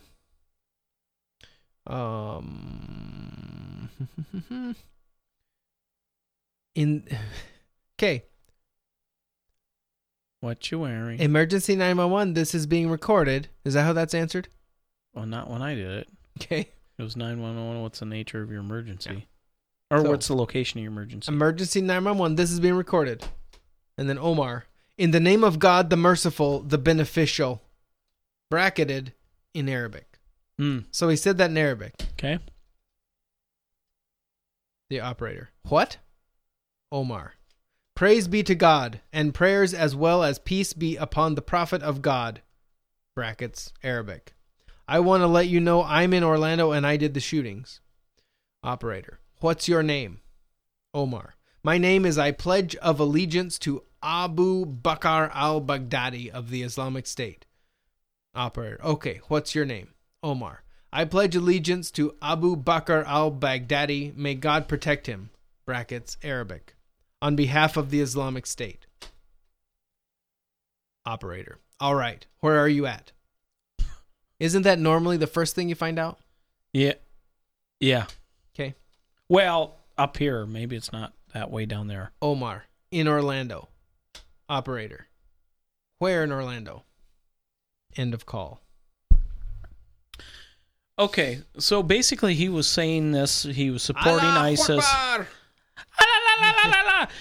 He was, so I think a reasonable person could look at ISIS, see what they support, see what they do.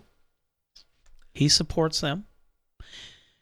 You could make a reasonable extrapolation of his intent.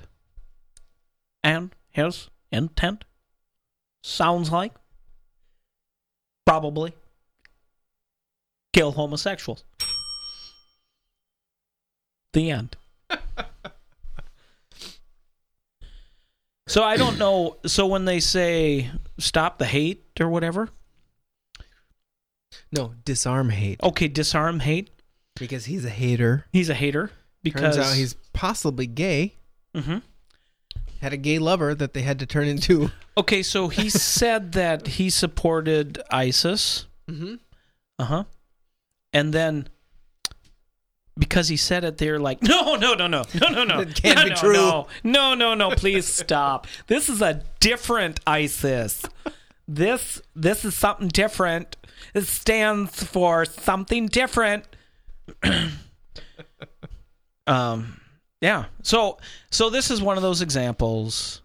This is a clear example of if something doesn't make sense in a certain narrative, then the object is not the narrative, it's whatever they're trying to propagate. Their narrative isn't true, it's just a vehicle that they're using to move things along. And if people would actually stop and think, but people typically don't. So much easier to emote than it is to think. So, yeah, wow.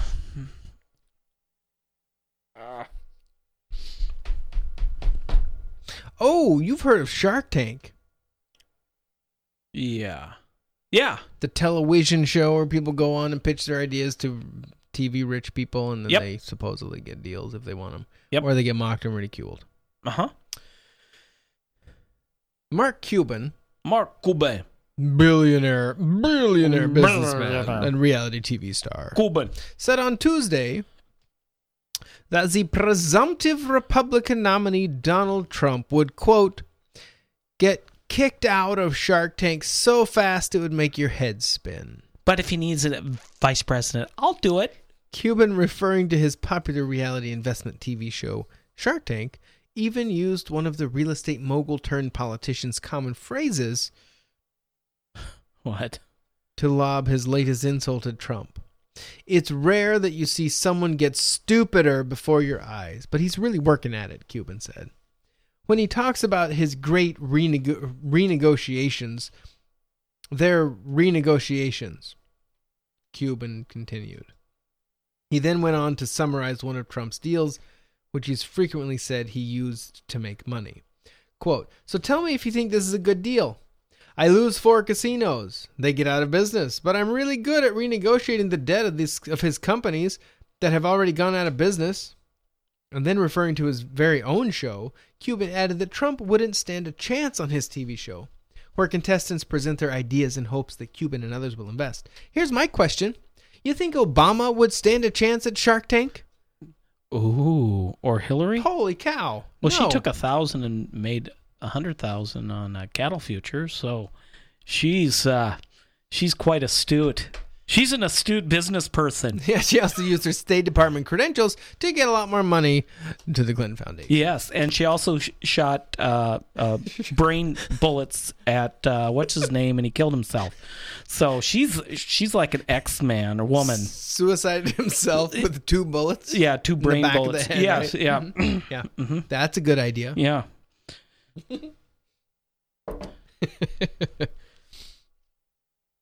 Wow. So this to me shows an Mark excellent point. That is such an excellent point. I think though probably his point of view though is that Trump is saying vote for me because I'm an excellent businessman. Obama didn't say vote for me because I'm an excellent businessman.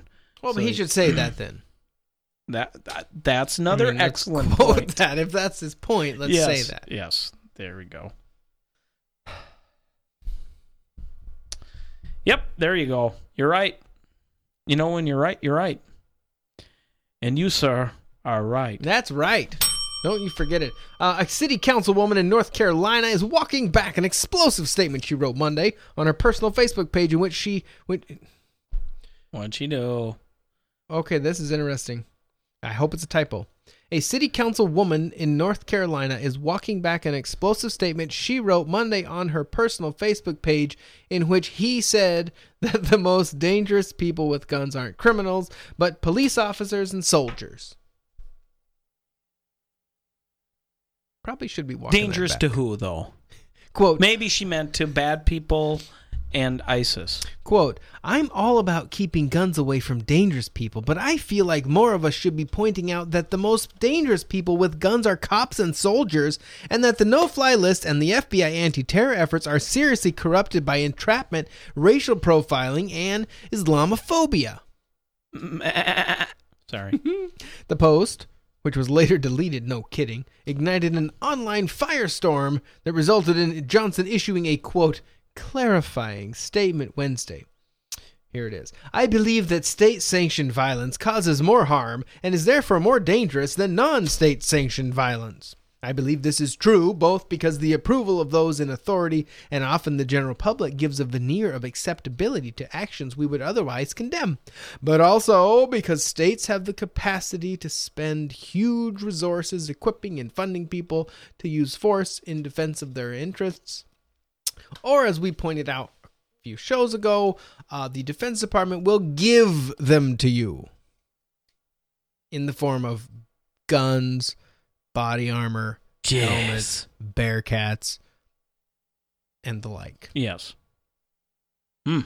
We should not ignore these facts or wrongly assume that those who believe that this situation is fundamentally unjust and should not continue harboring a hatred for police and soldiers, she continued.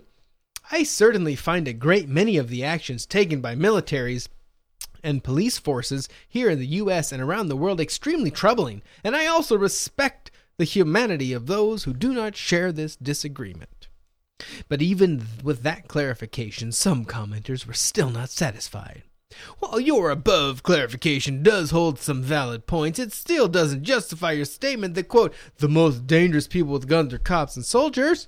That sentiment is in itself as dangerous and unhelpful. Durham, South Carolina City Councilwoman Jillian Johnson, everybody. Hey-o. Oh, did you hear Charlie Rangel? You know Charlie Rangel. Yeah. He's, isn't he Chuck Schumer's twin sister? Almost. Didn't he get censured, whatever that word is, on the Senate for being a special? for being, you're special. Listen to this Put on a helmet. Genius. And where's it at? Here we go. Blang, bling, bling, blang, blang. Charlie Rangel. Gun permitting department over in the NYPD, and they're like giving out permits to their buddies. The biggest problem we have with New York City police is the blue wall of silence. There's just not that many corrupt policemen that put their lives on the line, but there's so many policemen that don't know how to say, not in my police force, you don't do that. And that's the biggest thing we have to get rid of. It's so sad. It's just so very sad.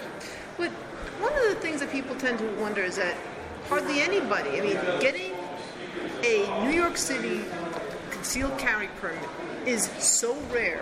And the only people who tend to get it are the very connected, very wealthy, or if you happen to know the right guy in NYPD, he'll help you that's out. Wrong, but... Is she claiming that the New York Police Department is corrupt? Yes. How strange. What a novel idea. I'm glad to hear. 2 million people in that police force, is that right? No, like 25,000. Oh, sorry, whatever. You said a lot. Very few people can get it. We don't need that many guns. And I didn't know that briberies were involved in getting a gun, and that is wrong. But overall, if it's difficult to get a concealed weapon permit, I'm glad to hear that. But why is it that only the... Wait a second.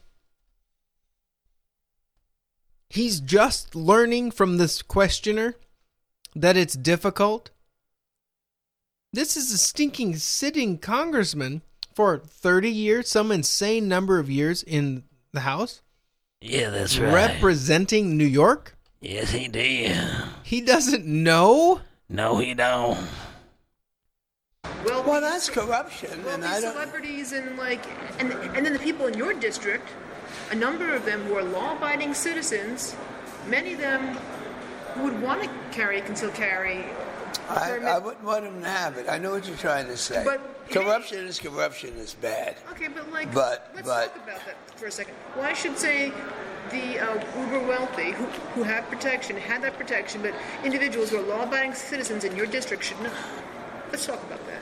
Well, law-abiding citizens just shouldn't have to carry a gun. You know that, so you're not always say it like that. It's direction. okay. But you're protected by guns all over the place here in the Capitol. It kind of sounds like Louis Armstrong. Well, that's a little different. I think we need to be protected down here. Okay, thanks. Did you hear that?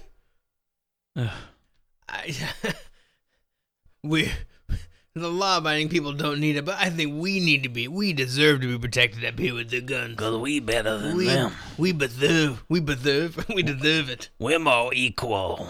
Yeah, you huge. Isn't that right, baby?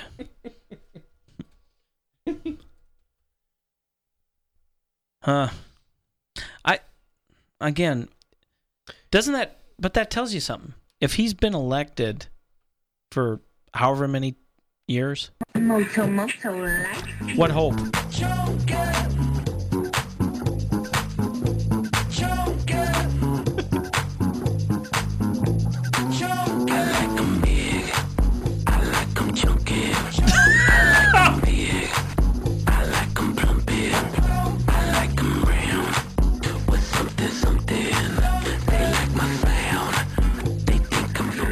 You huge. Who's your friend? Or is that your butt? Sorry. Oh, man. You huge. Hold on. Let's see if this is a better version. I need to get that. Oh, yeah. Look out. I think Moto likes you. Here he comes. I like them big. I like them chunky. I like them big. Oh, yeah. I like them round with something. They like my sound. They think I'm funky. Yes, girl. Funky. Huge. Oh, yeah. Or is that your butt? Yeah. Girl, you as quick as you are hefty. So you're Moto. The name's so nice, you say it twice. I kind of like it. That's What is it? I'll see you around, girl. It won't be hard because you so plump and chunky. It won't be hard because you so plumpy. That's right, Oh, baby. I love Moto.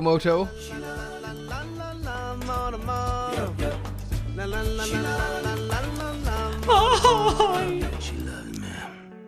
She loves my eyes. She loves me. She loves my thighs. She loves my roundness. She loves that I'm chunky. She loves that I'm plumpy.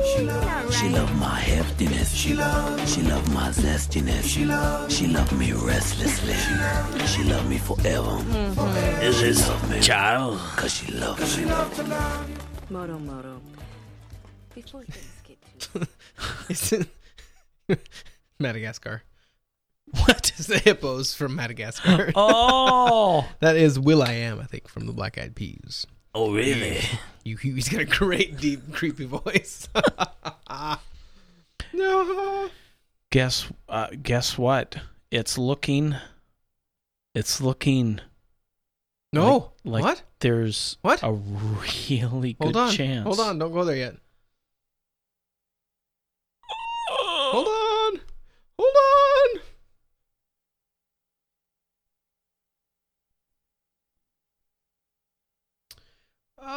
Is this the one? What's that? Let's play it for the R and her friends. Out on the left coast, baby. I just want to have a little happy birthday shout out to Hadassah. Woo! 7 today. My niece's birthday today. Woohoo! Hey! Yes! You did it! You made 7! Woo! Yeah! Happy birthday. Hope you had fun. Yeah! Here from your friends at the David Allen Show. Yeah! You did it! You did it! And is there a party going on across the pond by chance? Well, it's looking like. Right now, 52% leave. No. How many are reporting? Do they have that number? That can't happen. We talking about the Brexit here. Oh yeah, baby. They're saying, guess what, babies? We out. Because we out. You huge. No, really? It's looking close. Oh my goodness. What is a good member of the Illuminati going to do when this happens? When the slaves decide to leave? You know, right now you're breaking David Rockefeller's heart. You're breaking his heart.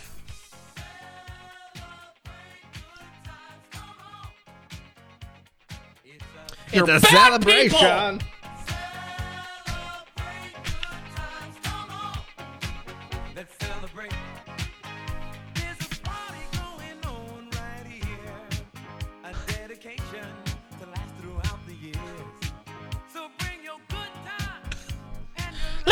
Woo! We go and celebrate. Woo! Brexit. Oh man. You know, I'm just tingling all over in anticipation to see what happens. Because the lead thing on Drudge is global order jolted. Woo! UK leaves EU. Oh! No way. Oh my goodness. If this happens, it is either going to be catastrophic, or people might be smelling freedom. Yeah, 98,653 votes to leave currently. 13,167,856 to remain. They say they have 57 results left to declare. England is 11.8 million to leave, 10.3 million to stay. Northern Ireland, 349,000 leave, 440,000 stay. Scotland, 1,018,000 to leave, 1,600,000 to remain. Wales, 854,000 to leave, 772,000 to remain. England is pushing it over. But still, there's a gap there, though. But Ireland is pretty sure it's like their counting's complete. They're remaining, or they vote to remain. Counting complete in Scotland, they vote to remain. Wales complete, they vote to leave. I think statistically, though, it's probably really difficult to overcome this. I mean, at this point, I think a lot of people would be calling it as inevitable. But wow, you know, I just had an idea what we got to do on election night. We got to do a whole election night, like 6 or 8 hours of just. You bet. Yeah, that'll be fun. Well, breaking news from the BBC.com. Counting. Have they given in? Still underway. Not yet.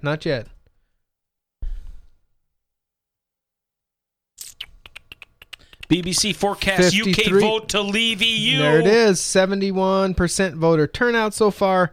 Oh, my goodness. The electorate, 46,501,241 are the electorate. There's a 71.7% turnout already. 21,388 ballots have been rejected so far. Wow. This will have global impact. Wow. You know, then this is going to have to kind of change my opinion a little bit. Yeah, that the Illuminati is all in control, unless they're spinning it. They take all these things and they use it to their advantage, which of course they do. But is this going to really set them back, or is this going to move them forward? You know? When you giving lemons make lemonade. Something. Is the Illuminati going to make a big batch of global lemonade? So let's go to your prediction that you sent me this morning. This afternoon. This morning. 7:39 a.m. Did I do it this morning? And this from David. I forgot to do this yesterday, but I thought I would do it prior to the completion of the Brexit vote. This was the prediction. He predicts, David over here predicts, there is no way that Britain will leave the EU because there's no way that the powers that be will ever allow a fair vote. That's still possible. It's still possible. But it's looking less likely. Yeah. So then I have to take the new data, because I have certain axioms that I believe that are not necessarily, I'm cognizant of it enough to know that that they're taken by faith with me. And one of them is that there's a cabal of very powerful people behind the scenes that are running the shows. Duh. But this is one of those things I haven't quite decided yet how powerful they actually are. Is it just a bunch of people that gather like-minded people and promote like-minded people to positions of power and authority to move things forward? Is that the kind of power that they have? And is this one of those things where people that I underestimated the ability of people to kind of not just go quietly into the dark night? Oh, to revolt, perhaps? Or at least... At some level? At least, like, no, I'm not going to do this. You can't Stamp make me. their feet? Yeah. Mm-hmm. Or like, a mule will stick their feet down or sit down. Or sit on the Congress floor. Yeah. Well, I mean, yeah. Well, okay, I was going to make some comment about the mascot of the Democratic Party, but anyways, there you go. Sorry.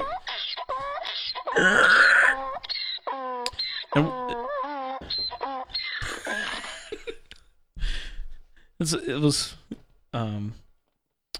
Alan sent me a photo of them on the floor, and each one with little nookies in their mouth, or whatever they call it. What do they call them? Pacifier, binky. Yeah, they're binkies in their mouth. It looked really funny. It looked so real. Yeah, and it did. They did a really good job. So this is going to make me maybe a tad bit more optimistic. You mean that people might actually be willing to... That people will be pushed so far, and then... Oh, to the breaking point. Yeah. Mm-hmm. Where they'll be able to see that... one or two things, in my opinion. It's either optimistic, where people are... It's showing that people will only be pushed so far, and if they have a way to strike back, they will. The second option is option number 2 is exponentially more pessimistic, and that is when people have nothing left to lose, they lose it. If the Illuminati has nothing left to lose, are they willing to go the nuclear option or do something crazy to bring everything down? Well, who was it? Was it Mao? Mao. That said, in order to control a population, you have to eliminate, 20% of them? That probably sounds something like him. So, to force control, if it came to it, maybe?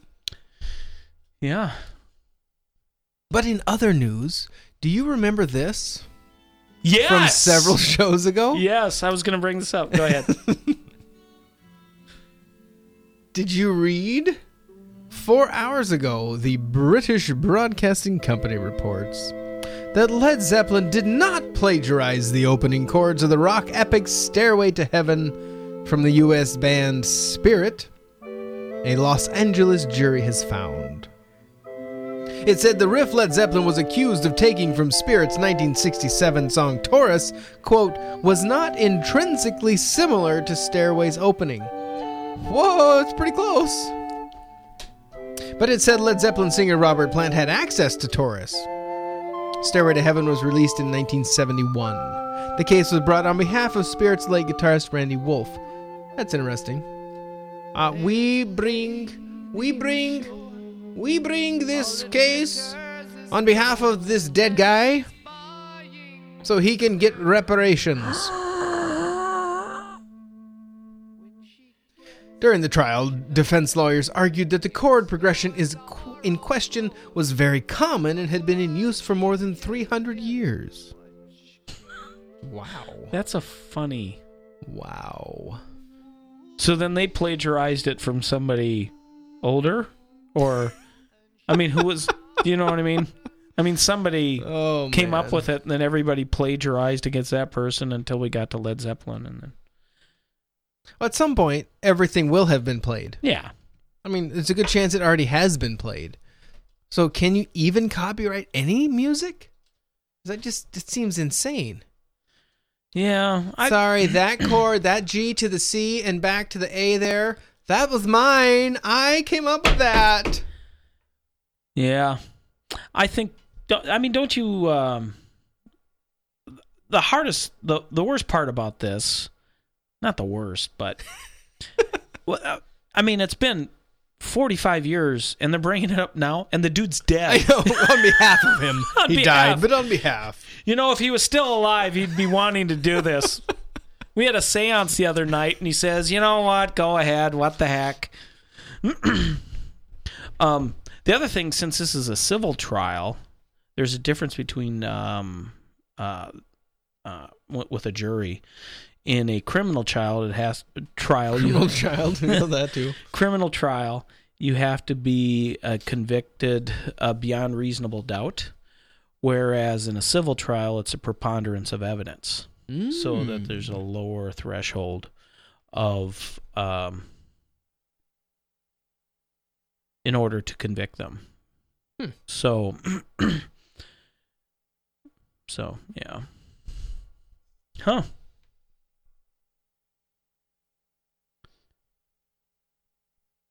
That's interesting about Led Zeppelin. There is some news. AIDS. Let's see. As Donald Trump prepared to meet with hundreds of top evangelical leaders Tuesday, his aides annoys me. His aides were given the daunting task of trying to get the Republican presidential candidate up to speed on some basic biblical history.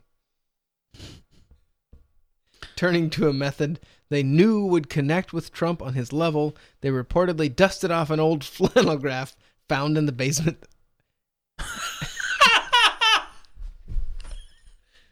of a local church to give the real estate mogul a quick primer on key Bible stories.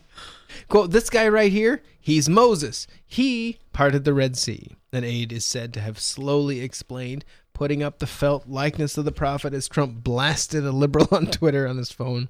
Mr. Trump, are you listening? Yeah, Moab, got it. Great guy, Moab. One of my favorites in the New Testament. Trump declared while still looking at his phone, according to sources. As he was still looking at his phone. The aide then reportedly moved on to other well-known Bible stories such as Jonah and the Great Fish, David and Goliath, and several of Jesus' famous miracles, carefully telling the stories while illustrating the narratives on the colorful, attractive flannel board designed to keep the attention of even the youngest child. Quote, got it. Jonah swallowed a fish, there was a giant shepherd boy, and Jesus went around Iraq yelling at people, Trump reportedly said. There's really not much to this theology stuff. I'm great at theology. The best, really. Don't know why people think it's so hard. At publishing time, Trump declared he was ready to address the gathering of evangelical leaders, prompting aides to join hands in a prayer circle and beg God for mercy. This thank you to the Babylon Bee, everybody. So, yeah. Humorous. I have a funny story about the Babylon Bee, because we all know that it's satire, I think. But I have a funny story. But this is the David Allen Show.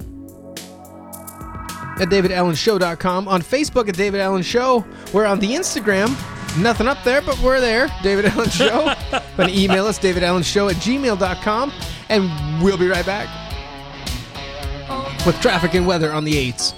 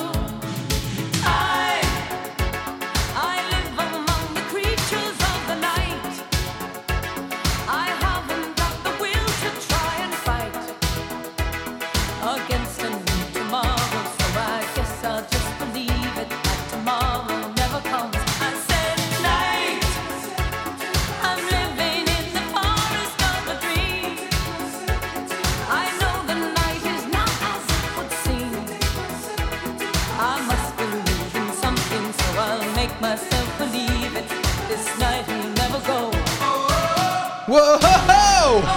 Whoa! Wow! Wow! Wow!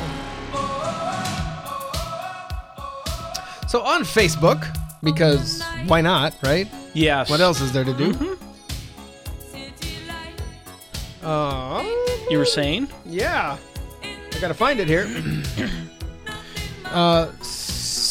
Someone that I am friends with posted a link to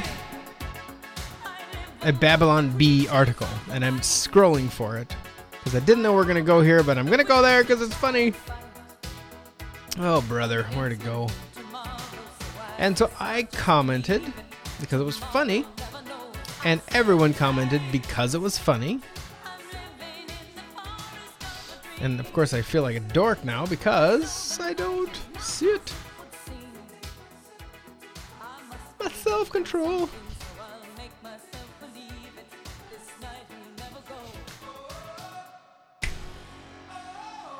Bow.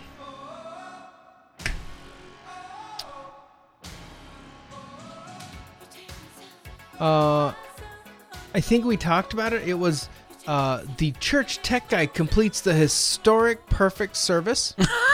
Yeah. Hitting all the cues and great stuff. This is back the end of May when this all it came out and we talked about it. It was hilarious, funny.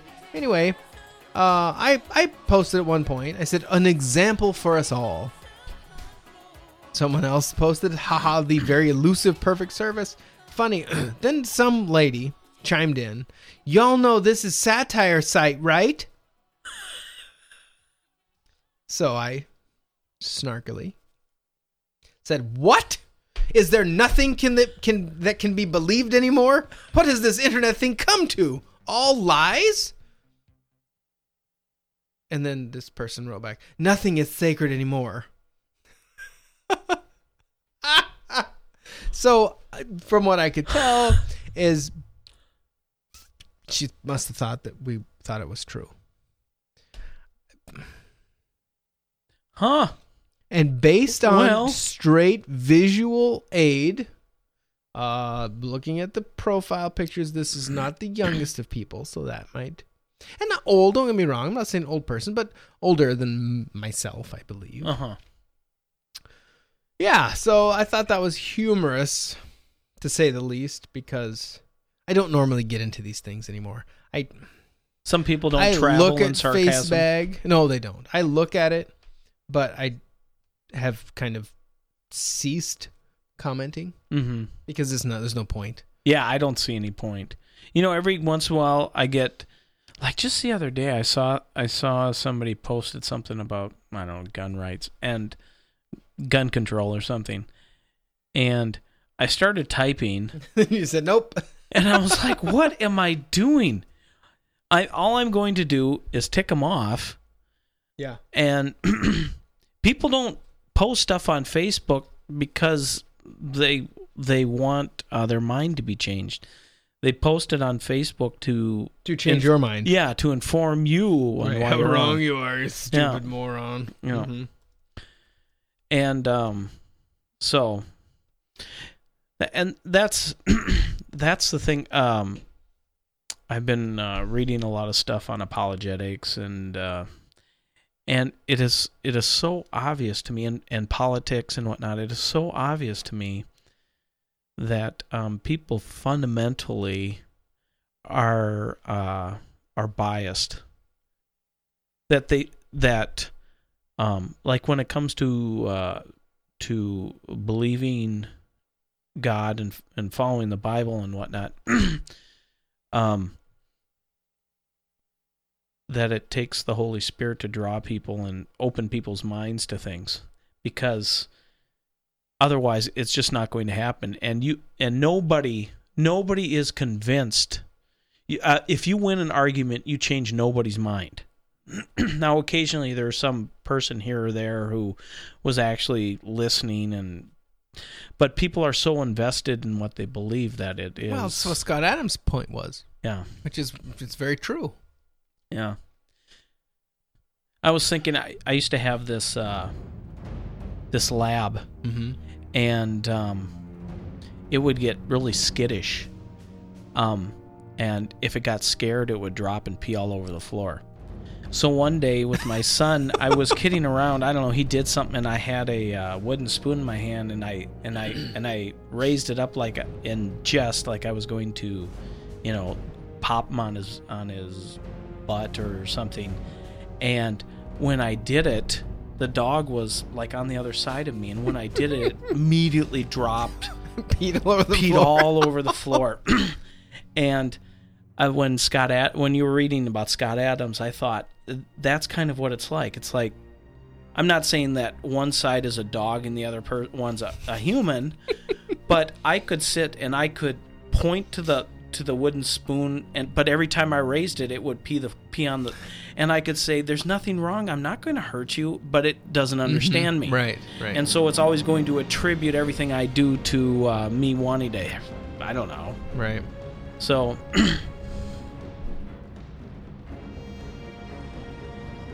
What's this? Is this The Hobbit? Lord of the Rings? Star Wars? You can't just rattle them off. I just did, though. Is it one of those? Come on, it's fitting. The Brexit vote. Oh, is it with Mel Gibson? No. Mel Gibson? Where he's... Frida! Braveheart? Braveheart, yeah. I have no idea. What is it? Who is it? Remember. Oh, V for Vendetta. Yeah. Was it Guy Fawkes Day? Yeah. I thought it would be fitting. Ooh. Yes. As London falls. As London falls.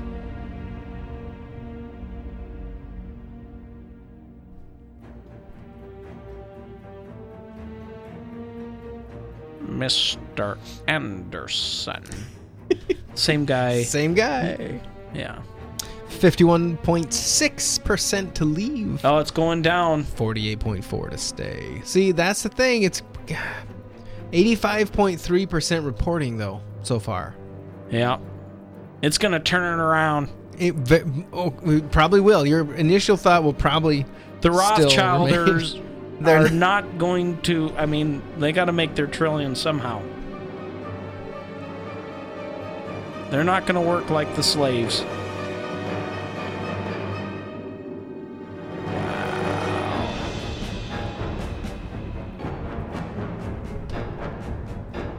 I don't remember this part in the song from the... It's the... I think it's the... Is it the final theme? When the train is going to get blown so. up under the... Huh.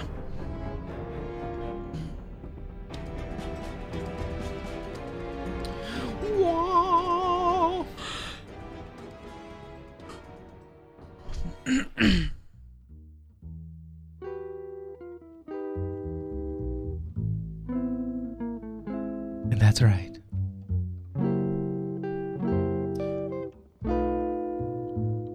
Well, now you say you're lonely. that's what they're going to feel when they're no longer part of the EU. Yeah. Night through.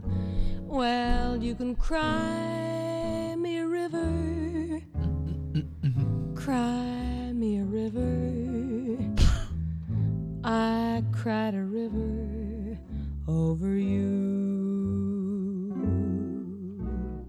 Now Well, it's official. LeBron James will not play for Team USA in the Rio Olympics. Soccer? Well, you can cry. LeBron James informed the USA Basketball that he would not participate in the 2016 Olympics in Rio de basketball. Janeiro in August, citing the glut of court time he's logged through 6 consecutive trips to the finals. Because I'm so good. And I don't care about our country.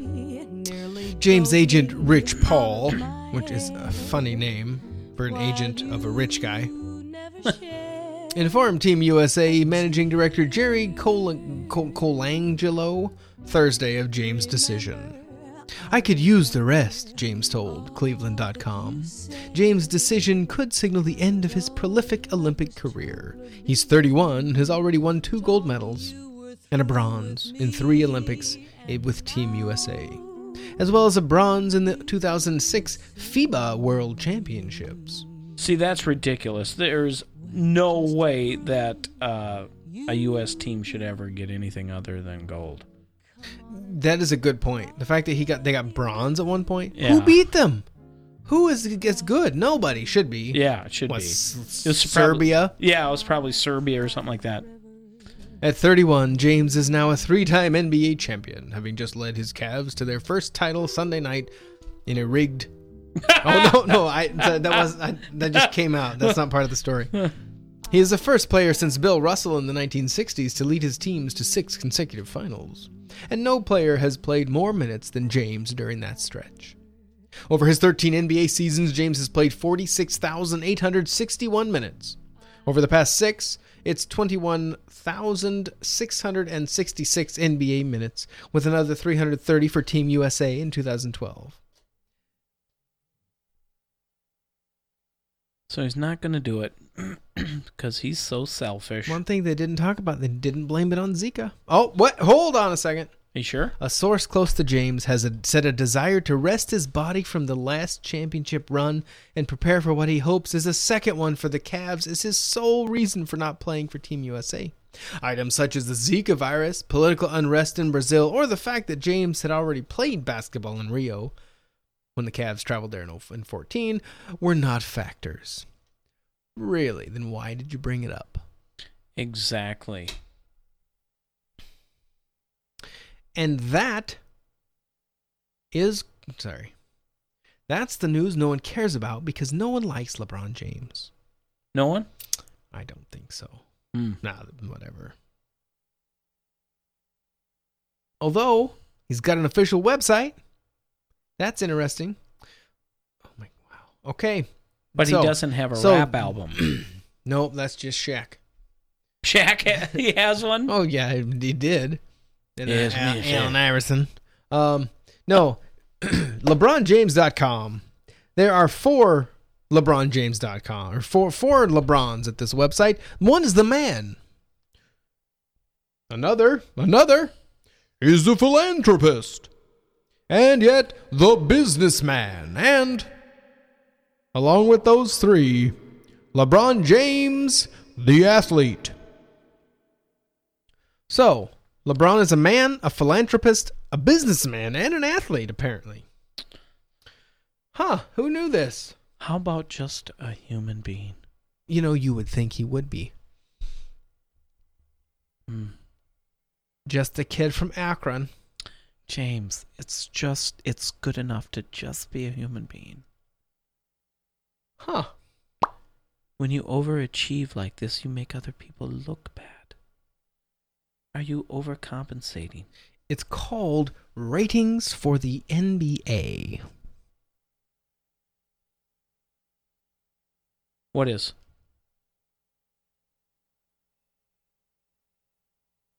Oh, LeBron. Labrin.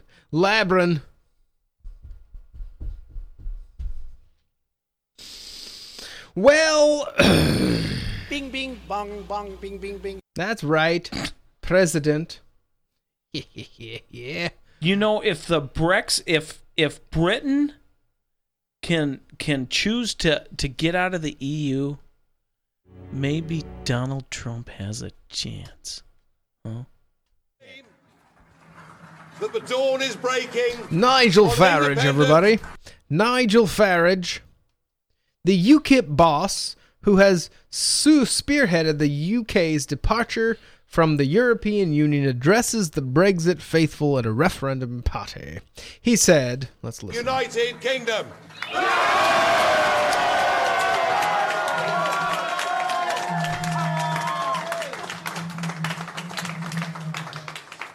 This, if the predictions now are right, this will be a victory for real people. He clarified it, or he quantified it. Ordinary people. A victory for decent people. For ordinary people. Go get him, Nigel. We have fought against the multinationals. We fought against the big merchant banks. We fought against the United States. We fought Obama. against lies, corruption, and deceit. And today, honesty, decency, and belief in nation, I think now is going to win. Hear, hear, Nigel, hear, hear.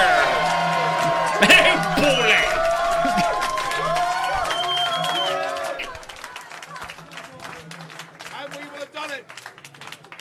We will have done it without having to fight, without a single bullet being fired.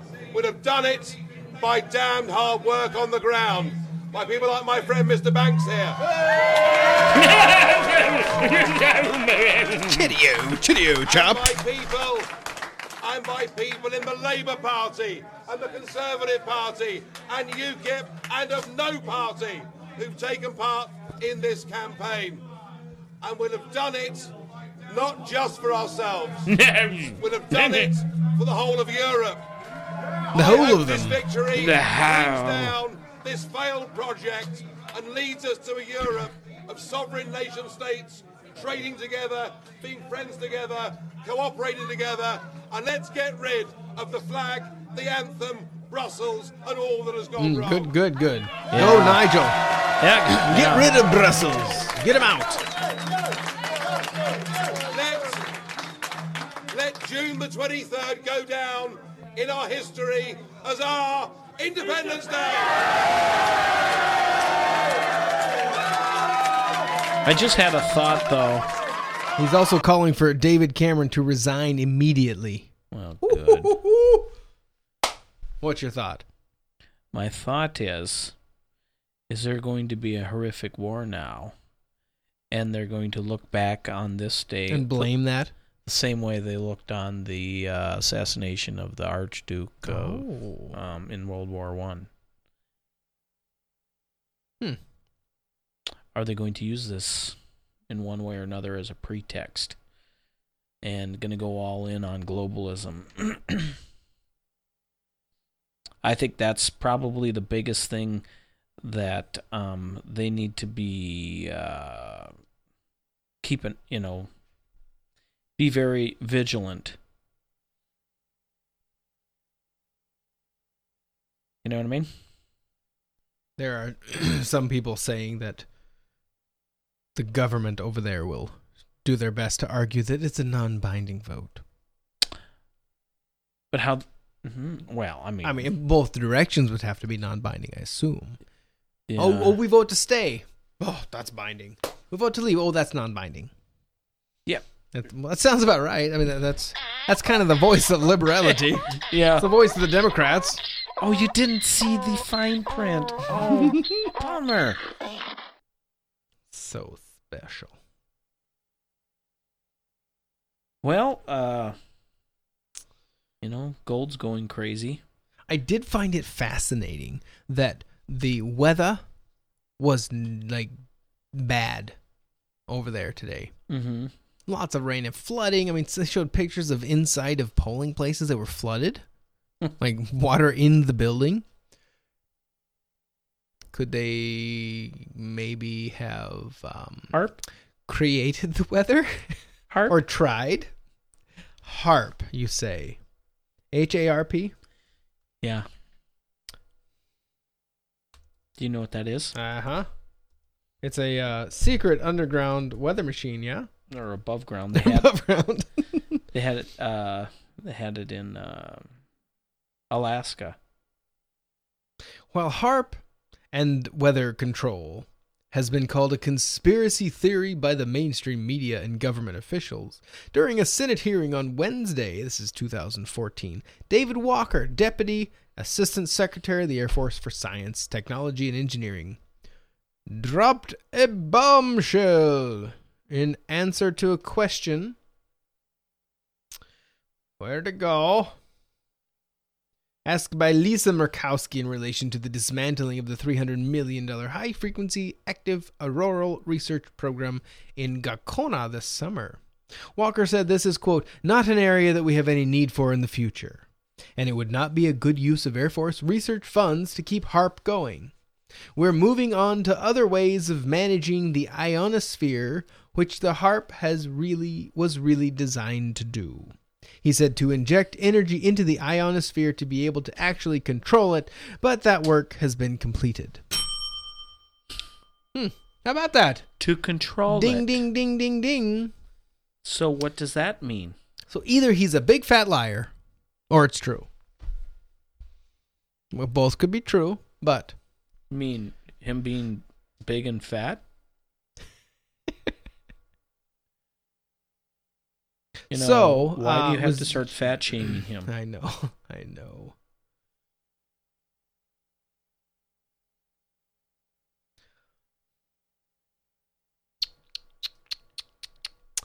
Well. It looks like this might be the end of our crazy. Outrageous. Yeah. You never know. This is the David Allen Show. DavidAllenShow.com. We're on iTunes, The David Allen Show.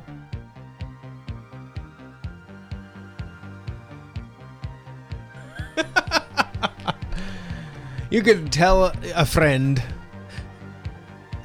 Tell a friend about the You can show. tell them anything.